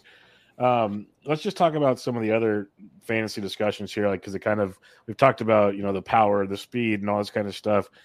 Looking ahead to 2024 now, like you've already mentioned how you were more focused on power in this draft, and you already talked about your best waiver wire pretty much getting speed. Is that kind of a similar approach you think to 2024? Because I don't see how the steals market changes a ton. Like obviously it'll fluctuate, but if the rules are what they're going to be, I don't see it changing a ton. And that's kind of how I think it's going to approach. How do you see 2024 and speed taking place? Yeah, it's a good question. And I think the difference versus this year versus 2024 is this past year, we didn't know the impact of the rules. We didn't know who was going to steal more. There was guesses, but we didn't know. Now we know the impact of the rules, and we know that it's going to be the fast guys who have the speed and get on base and have the will and want to run, and they're just going to run wild. And I think the question will be, there were a lot of those guys that came off of free agency, in my opinion, in 2023. And I think the thing for me and for everyone to figure out is if we're going to be better at drafting those guys in 2024, or if they're going to still get you're going to be able to pick up guys off the waiver wire who are impactful stolen base guys. So I think that's something that I'm planning to dive into. I'm going to see how the market, the early draft market is treating steals and some of these steals guys, and try to figure out if I agree or disagree with how the ADP is shaking out in terms of that. But I think it's a good question, and clearly we're going to need more steals. We're going to need more steals to compete. I have the 80th percentile, so I can tell you what that is. The 80th percentile for steals in the online championship this year was 198, 200 steals. So that comes out to 14 per 14 hitters. And obviously you have a couple catchers who may not steal. So we're going to need more stolen bases than ever. Interestingly enough, you needed 23 home runs per roster spot. There was 322 to hit the 80th percentile. So you still need that combination. And there's going to be a lot of different approaches to get there. There's the extremes. There's the Asturi Ruizes who don't do anything else except steal. But he was getting platooned late in the year. There's obviously those power only hitters. So I think you may see more extreme roster builds just because it's hard to get to those stolen base totals 10 or 15 at a time. I'm not sure if that's something I'm going to do, but it's something I will look into. But it'll be interesting. What do you think? I'm in line with you. I think it's going to be, we know what it's going to be now. You need the guys that are going to steal a lot. We were like pure speculation going into last season. Like we had our ideas, but I don't think anybody had the perfect formula for the most part. You had some guys pretty darn close, but it's like I said, I had too many steals. I was winning or top three in like every league in steals pretty much. And so I need to find a way to still get my steals, but kind of rein it in and worry about other stats. And that's where it'll get fun. Like I've already done that too early DC with Rob and all them. And I got I had the first picks. I got Acuna. That's obviously nice. But I paired him with Lindor. So that's another steals guy. And then I think I can't remember who my other hitter was, but I got like 20 plus steals at each guy potentially. So it allows me kind of room to fluctuate as the draft goes on, where I don't need to pepper it as much. Because for me, I was always aiming for, let's get, guys that steal me 10 to 15 bases almost at all times. Yeah. And after a while, that's why I said I need to go. Maybe Jorge Soler would be good for my team later. Like that's probably a player I should look at compared to let's go get another one of these guys type thing. I think it made the point that you were like, I had too many stolen bases. I think that was really easy to do this year because no one knew Acuna was going to steal 70 plus bases or Corbin Carroll. So if you had both of those guys on your team, that was like basically all the stolen bases you needed. Yeah. So if you even had a few other guys who stole 15 or 20, it put you over. So again, I think that knowledge, people will have this knowledge now. And so I think, like you said, you're going to see more of a, diversification of where guys are attacking stolen bases and you don't need Acuna, not that you can draft Acuna and Carroll together on the team anyway, but you don't need both of those guys. Exactly. You're just going to be too inflated in steals. Yeah, and it gives you, I think, more flexibility throughout the draft, knowing that, there will be more guys later that can still pick you up maybe 20 plus steals than there used to be. And so that's pretty nice as well. On the flip side, the pitching side of things, this was a wild year for pitching. Like, we don't really know exactly what kind of ball we had for a while there. It was pretty wild, but then, no sticky stuff and all this other good stuff. But we all said it going into the season, and your draft kind of showcased how you had like 3 kind of aces for the most part early on. There was some like elite talent really early, and then there's kind of like a glob of guys you knew could be ones, but also could fall. And it was just like this weird section of the draft. And I don't see that changing a lot, really. There's still just like a handful of like guys you really, really trust. And there's a ton of other things, let alone innings pitched are down because guys are always getting hurt now. It's like if you can get 150 innings out of a lot of guys, that's outstanding these days. So how do you think that market's going to change for 2024? Yeah, that's a good point. I mean, I think the NFBC teams, a lot of drafters are creatures of habit. So I think we're going to still see the pitching get pushed up as we get closer to the beginning of the year. It happens every year, regardless of the environment. And I think, to your point, it's having options, about being able to put yourself in a position where if guys have bad matchups, you have other avenues that you don't have to use guys in those bad matchups when they face the Braves or they face the Rangers or they're at Coors Field. Of course, the Rockies stunk, so at Coors wasn't as bad as it was in the past. But giving yourself options where you're not backed into a corner. Like we've talked about a lot of it is about flexibility from the draft, from FAB, giving yourself options. And I think starting pitching is the prime example of that. Give yourself options. Give yourself the ability to play the guys with 2 starts with the good matchups. I think that'll always be a key. I didn't really ask you when we capped your draft because you said in the last 10 picks you're taking your chances, guys you can easily drop, so on and so forth.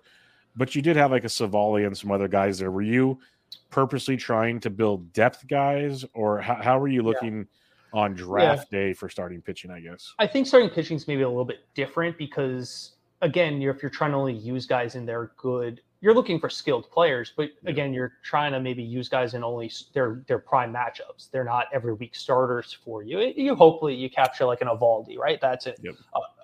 That's but when you drafted him, you're right. You're hoping for like certain matchups. Yeah. 100%. That's like 100% outcome. Yeah. His stats were ridiculous on my team. Savali, so that I think that was a Bloomboard special. Yes, I think that was Ryan's guy. Highlighted him a lot, and there was a few different things. He had changed his pitch mix, and obviously the Guardians are pretty good at pitching development. So I think with pitching, it's a little bit lower of a bar, right? You don't need the absolute high ceiling, high floor. You're just trying to find a guy that'll be usable and take some step forwards where you feel comfortable using him in those home starts, those above average matchups. Something you mentioned right before that. How often, I should ask you this during the FAB, but we'll go real quick back to it. Yeah. How often on your FAB process are you trying to make a point to get 2-start guys over guys that'll make your team better per se?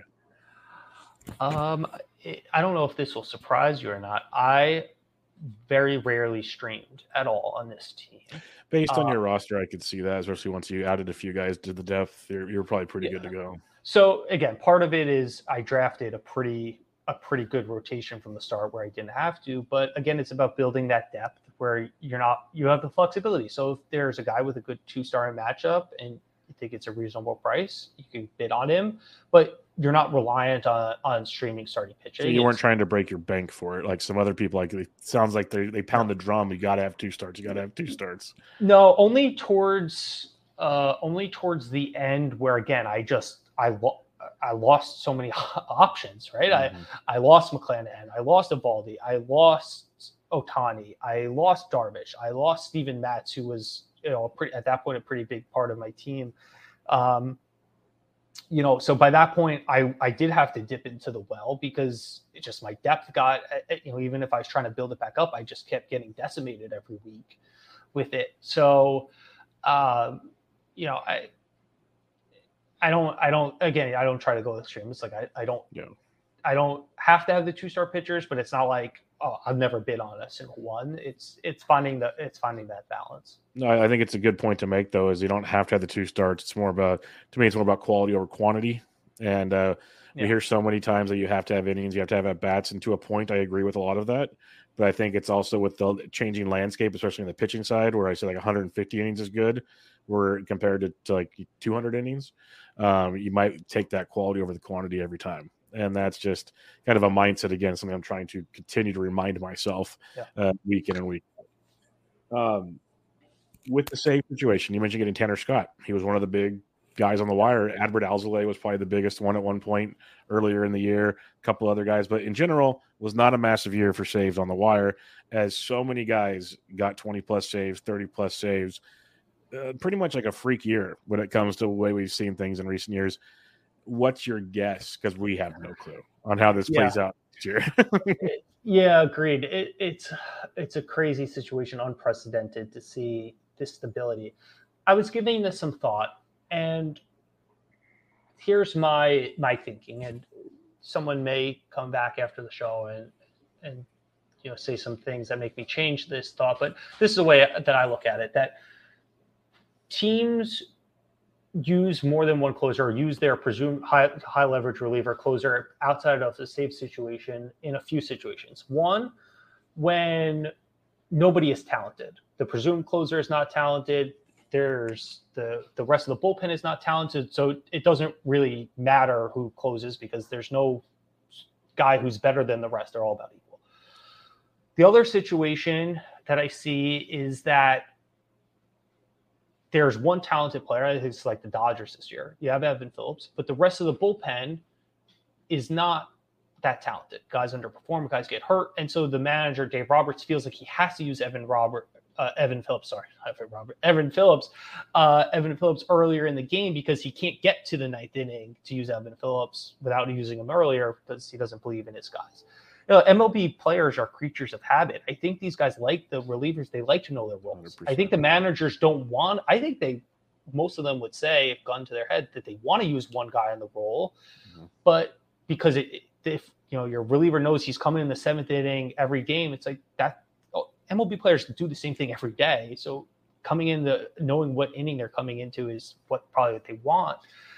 So I think what we saw this year is – again, this is anecdotal. This is just my own thoughts, is that the bullpens got better, just better stuff. Every guy's throwing 95 or 100, where I think the Twins are a good example. I think I saw you tweet about this. It's like the Twins bullpen outside of Duran was really good this year. And so Baldelli he didn't have to use Duran earlier before the ninth. He could save him for the ninth inning. And I think you're seeing that more across the league. This is how I've thought about it. Somebody could say bullpens were just as bad as ever. It just happens to be a year that, all the closers were so stable. I think the one thing we didn't really see a lot of injuries in the season to closers. You saw very, very true. Edwin Diaz early and Bautista late and Adbert Alzolay late, but not, Alvarado got hurt, but he was kind of a co-closer. There weren't really a lot of those big in-season injuries.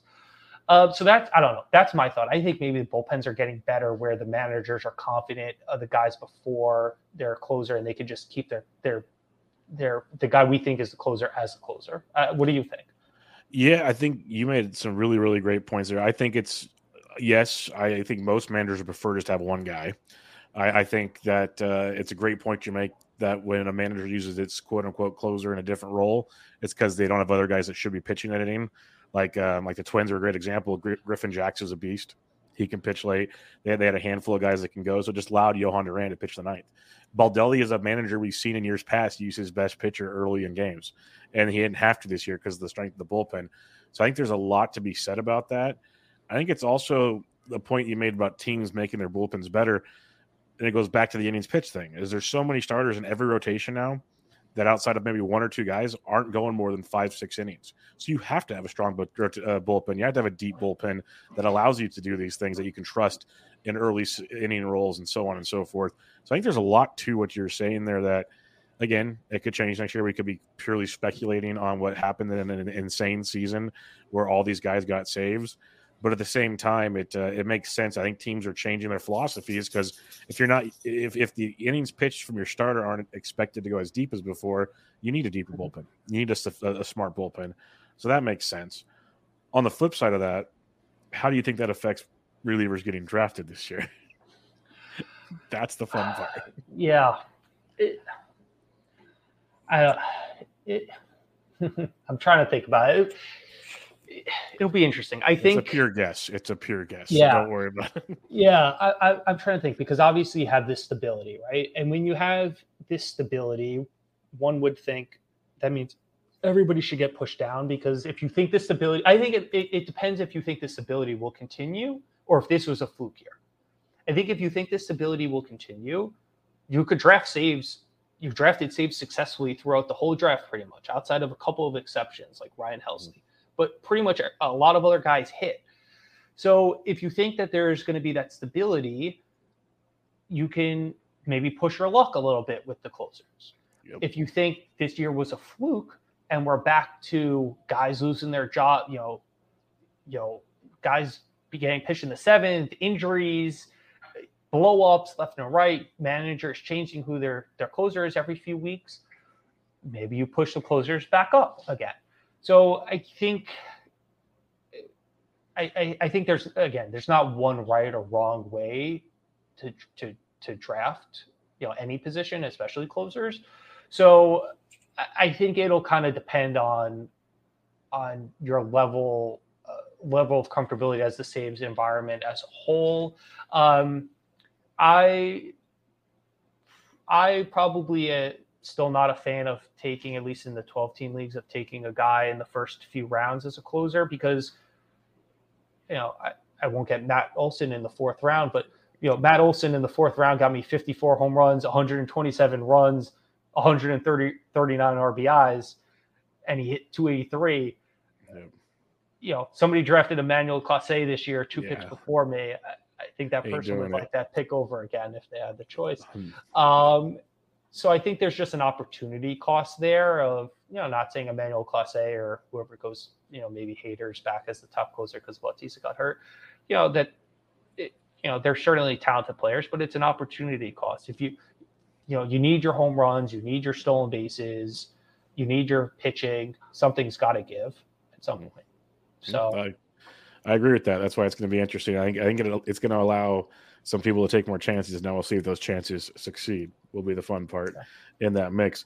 Rookie call-ups. This is going to be one that who knows, but an insane amount this year. I usually hate bidding on prospects because I hate overpaying for guys that more often than not didn't pay out. But you never know. McLean was great for you. Bybee was awesome for me. It worked out for certain times, not all times. So first off, how'd you handle that this year? How do you think it's going to take place in 2024? So it's probably an area game. It's probably one of the weaker areas of my game. I'm not really a prospect guy. Most of the time when these guys got called up, that was the first time I'd ever heard of them. So it's not a strong point of mine. It's something I need to get better at because I rely on the projections, and projections are not very good at projecting rookies. So it's something that I need to figure out in the off season of how to get better at. And one thing and this is where I won't pretend that I know everything and they're smarter people than me at this, is I want to hear what the prospect guys have to say on if this level of call-ups are sustainable, or if teams are realizing that it's not worth just wasting at bats and innings pitched for these guys in the minors, and they're just going to keep calling guys up earlier and earlier whenever they think they're ready.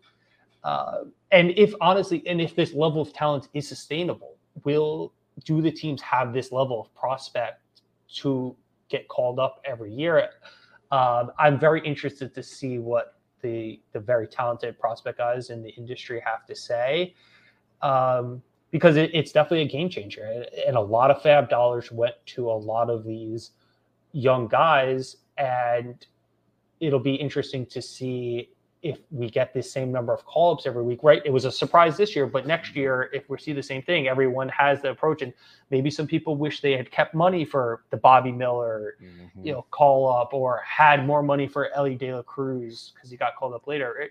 We don't really know necessarily if all the best call-ups will happen earlier, so maybe you'll see, less aggressive spending earlier because we know a lot of call-ups are coming. So I have to save some of that fab money for for an impact prospect later. So I'm very interested to learn, again, talk about things getting better at and learning, and there's always room for improvement. It's something I'm interested to learn about this year and to figure out how to get better at myself at it. Yep, I'm with you. That's one of my top 4 things to talk about tonight's show. Anything, some other topics here real quick. You've mentioned a few times working with a partner, and this is one thing that I have been hesitant because I just know the way I operate. I like to live in my lane, but I'm willing to talk to people and have discussions and make myself better in that regard. But decision making, it's hard for me to share responsibility. That's a fault of mine. I am very aware of. But you've mentioned a bunch of great points to this. So let's talk about the pros. You mentioned like time commitment and stuff like that. Like what were the big benefits this year working with a partner? So I think one of the big benefits of working with a partner, Jason Perkins, he's great. Our first year working together. He's a really excellent fantasy baseball player, and we share a lot of similar, things, but also we do things a little differently, which is great. And I think that's one of the big pros of a partner is you get a different perspective. You get different opinions. Maybe there's something about a player, a draft, fab that you missed and your partner picked up on it. Well, there's great. You found a different perspective.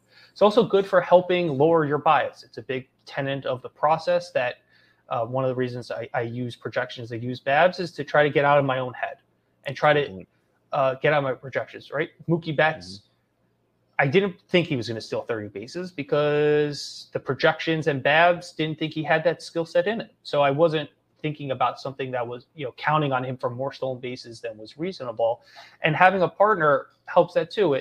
Jason, at one point I was thinking late in August as like dropping Yandy Diaz. Like I was 100% in runs scored.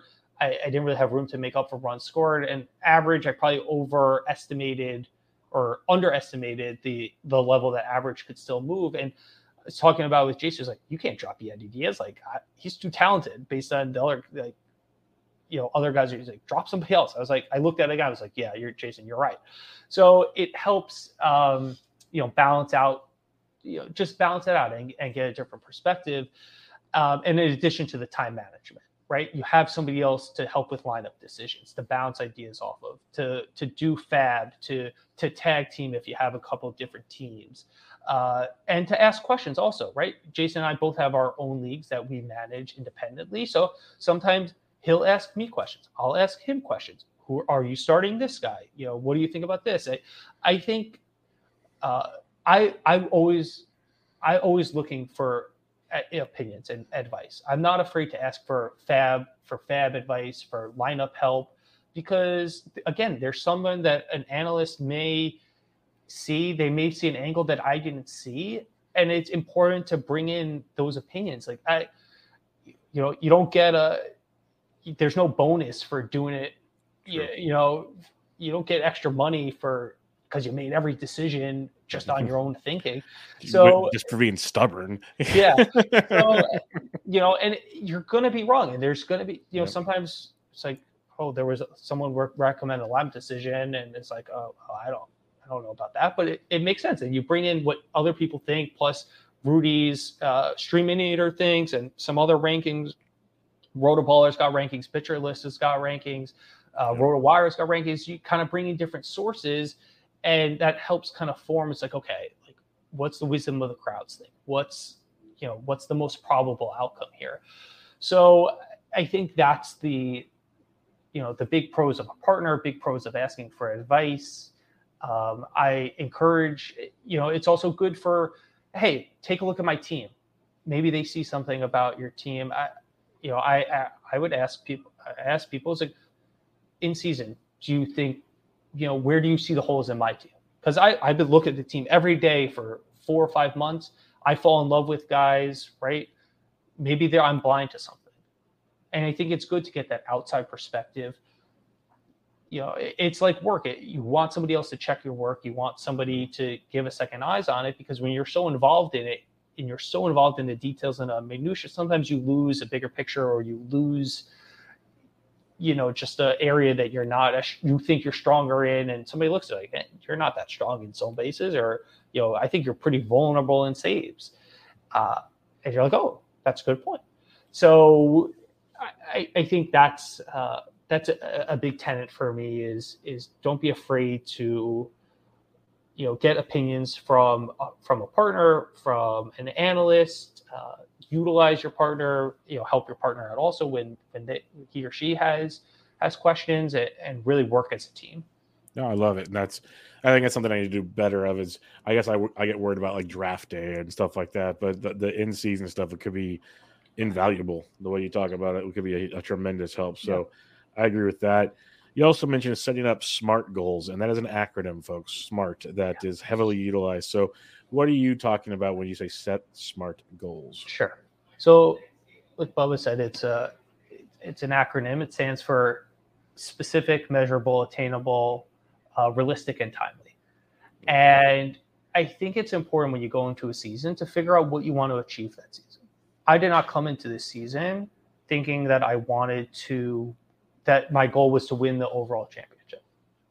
My goal coming into the season was I had 3 online championship teams. I was like, I want to win 2 out of the 3. I want one of those teams to compete for overall. And the reason I wanted 2 out of 3 is in the NFBC, if you win a certain number of contests, you get a badge on your profile. And if I won one a couple years ago, and if I won 2, I would qualify for the badge. I wanted that silly badge. Well, that's why I have a badge now. I was curious what that was from. Like, all of a sudden it showed up. I wanted that badge. So the goal, and then my other goal was like I wanted to do well enough to get invited on a podcast. And my fiance, who is great, and we got engaged in July on a Sunday, and I gave up Fab that night, and I proposed to her on a Sunday night in July, and she's amazing. And I think there's no better way to show commitment to somebody than when you're shooting for overall to give up a Sunday night to propose to somebody to show you truly love them. And Sam is the best. And, when I would get through the middle of the season, Sam would, and my team would have a bad day or two. She would remind me, so like, what were your goals at the beginning of the season? Like, you're achieving those goals. Even if your team doesn't win the overall, you're doing what you set out to do initially. And as the season went on, my goals adapted. I realized my teams were winning, so I would move up my goal. Okay, I want to be first. I want to just touch first overall in the overall standings. Okay, I did that. Okay, move on. Set up a new goal. I want to be first overall by the end of Sunday. Get overall at the end of Sunday. NFBC sends out an email. They'll put out the winners. Sometimes you make a headline.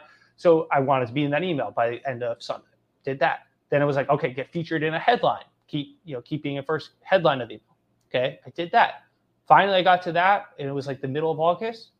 That's when my goal became to win the overall championship. Win the whole thing, yeah.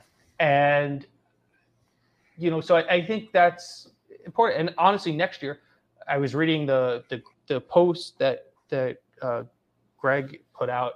No team has won the online championship more than once. So I don't even know next year. I mean, what my goals will be, but it may not even be realistic, right? Yep. Talking about realistic goals, it may not even be realistic to say to win the overall championship again, because no one's ever done it before. So it's not like there's a precedent behind it.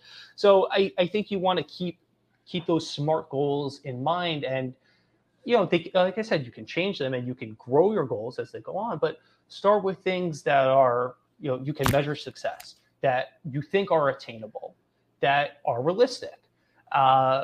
And I think if you set your way up for success that way, then you're put yourself on a path to achieving those goals. And then you can look back, and if you didn't achieve them, okay, where did I come up short? How do I adjust for next year? And if you hit those goals, okay, how do I expand those goals and make them more challenging the following year? I love it. That's like you said, the realistic, the R in SMART is, I think, one of the biggest parts of that. Make sure they're realistic. Like, we can all set goals. We can all want to be astronauts and go to the moon. We can all do things like that, but let's just be realistic. And like, for me, this was like my first like heavy OC. Like, I think I did 1 or 2 last year. Like, I'm doing 3 this year. My goal is to compete. Like, I just want to compete. I want to show that I learned something, I competed. Obviously, like, ideally, I want to win 2 out of 3 or something, but I hadn't got there yet. I hadn't won the league yet. But I want to compete and show I learned something from last year, got to this year. I got pretty darn close. I didn't finish it. That's what makes me mad. But it was like, okay, I made that step. So now my realistic goal next year, like, okay, let's win at least one. Let's win one of the three, and let's go that direct. Realistic goals, not like, hey, I want to win every league I'm in. I want to finish. Like, that's like, come on, the baseball's crazy. It's 6 months. Injuries happen. Like, certain teams, you just have no chance. It's just the way it is. Like, one of my 3 OCs, the one I drafted in the beginning of March, I think, it finished 12th. And I busted my ass every week in Fab just to try to get out of 12th. And with every injury, it was impossible. There was just nothing I could do about it. And it was just the way it works. But and that happens. It happens. But like, so that's why realistic goals are necessary to take place. So I love that part. I love the whole thing about it. Set up goals to succeed, and that's a very all parts of life, not just fantasy, but that'll help you everywhere you go. And congrats, you got a winner there for the fact she lets you do all this stuff, but for the fact that you gave up a Sunday night in July, and you didn't cheat. You didn't go like, hey, it's All-Star break. I'm gonna go like, hey, it's a small Fab week. Like, we're gonna go do this. So kudos to you. Let's hit a couple listener questions here, and then we'll wrap this one up here. It's been a good one indeed. Ben Tidd, good friend of the show, been on the show many times, good guy. And he fared well last year in the main event. He asks you, Drew, what pick and what waiver ad do you think helped you the most? Sure. So I'll give you two picks, a hitter and pitcher. So Matt Olson, I cited his stats earlier. I give a little chuckle. People are like, oh, you have to draft Matt Olson. You can get his stats, later in the draft. It's like, good luck getting what Matt Olson did later in the draft. 283.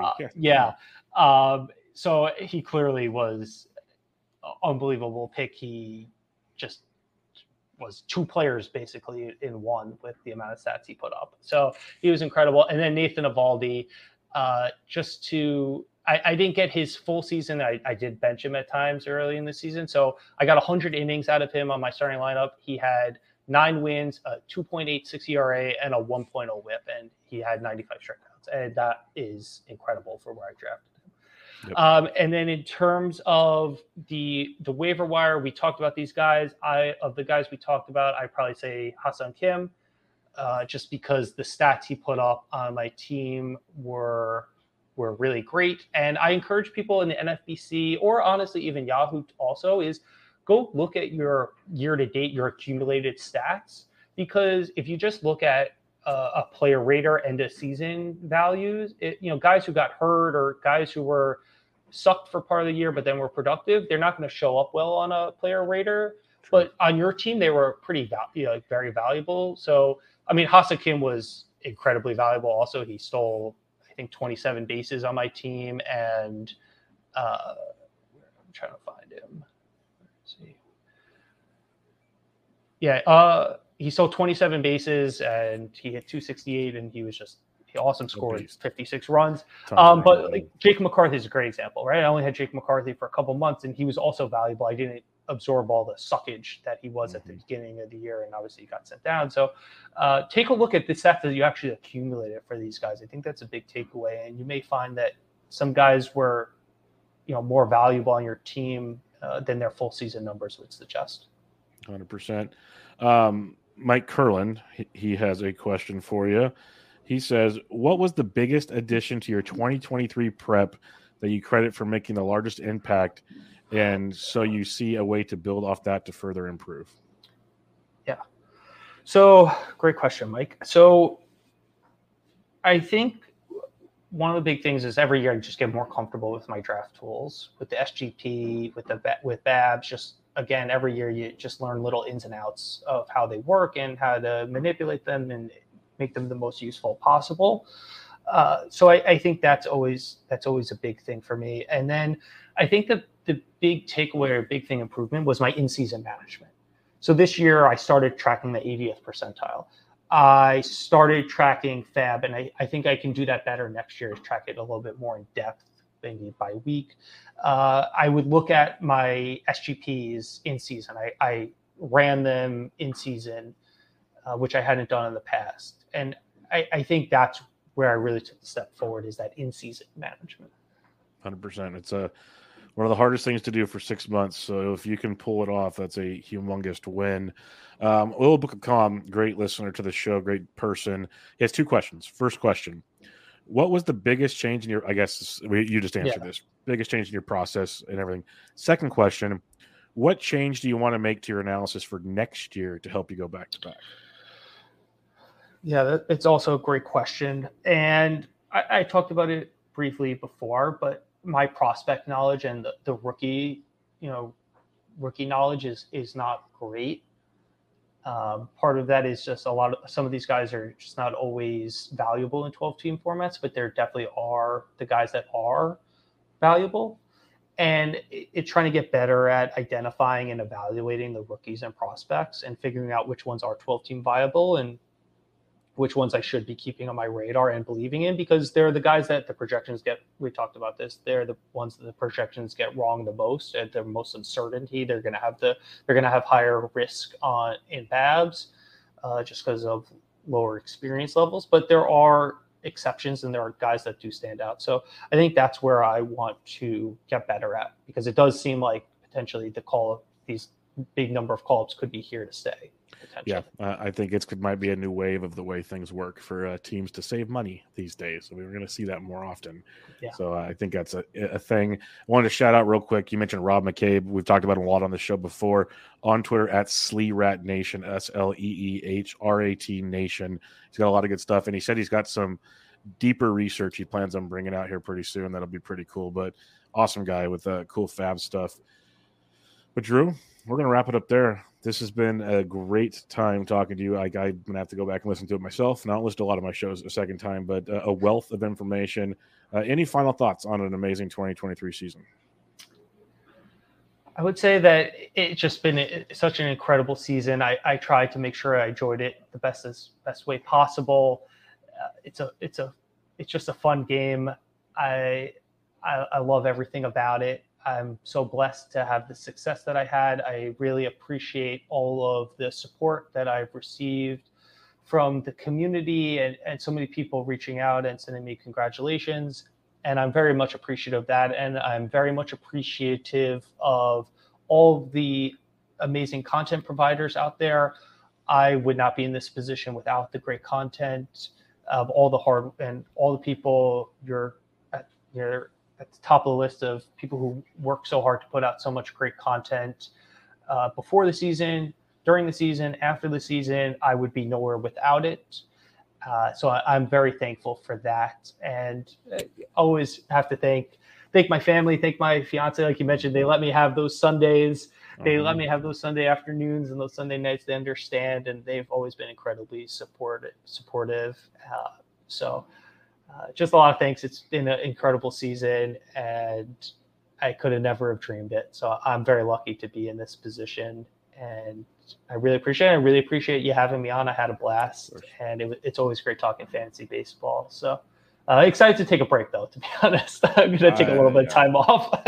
I don't blame you. Like, this is my version of a break. I'll just do a few podcasts a week, and I'll kind of lay off the writing for a week or two. That's as sad as it gets. That's my break, but that's just kind of this is what I love to do. So it's kind of part of the deal. But congrats, man! Absolutely awesome stuff. Well deserved. I look forward to chatting with you again. I'm gonna have to have you on again, and we're just gonna talk actual 2024 season stuff. Like this was great talking strategy. Like everyone's got a different way to do it. Like, and I absolutely love hearing the angles and what works, what wants to be better, so on. It's been awesome. I even got a couple texts throughout the show that people were watching saying how good this was. So really, really awesome. Good stuff, my friend. And I look forward to chatting again sometime. Thanks, Bubba. Thanks so much. I appreciate it. No problem.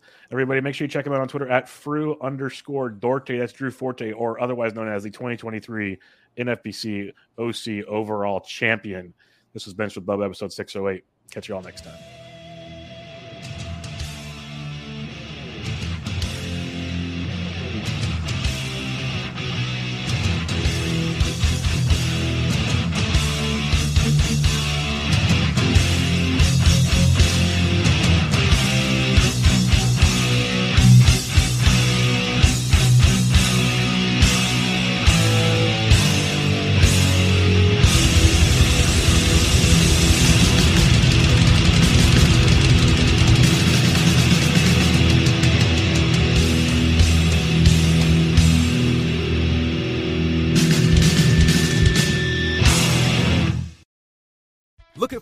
way to win up to 25 times your money this football season? Test your skills on Prize Picks, the most exciting way to play daily fantasy sports. Just select 2 or more players, pick more or less on their projection for a wide variety of statistics, and place your entry.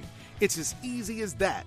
If you have the skills, you can turn $10 into $250 with just a few taps. Easy gameplay, quick withdrawals, and an enormous selection of players and stat options are what make Prize Picks the #1 daily fantasy sports app. Ready to test your skills? Join the Prize Picks community of more than 7 million football fans who have already signed up. Right now, Prize Picks will match your first deposit up to $100. Just visit prizepicks.com/get100 and use code GET100. That's code GET100 at prizepicks.com/get100 for a first deposit match up to $100. Prize Picks, daily fantasy sports made easy.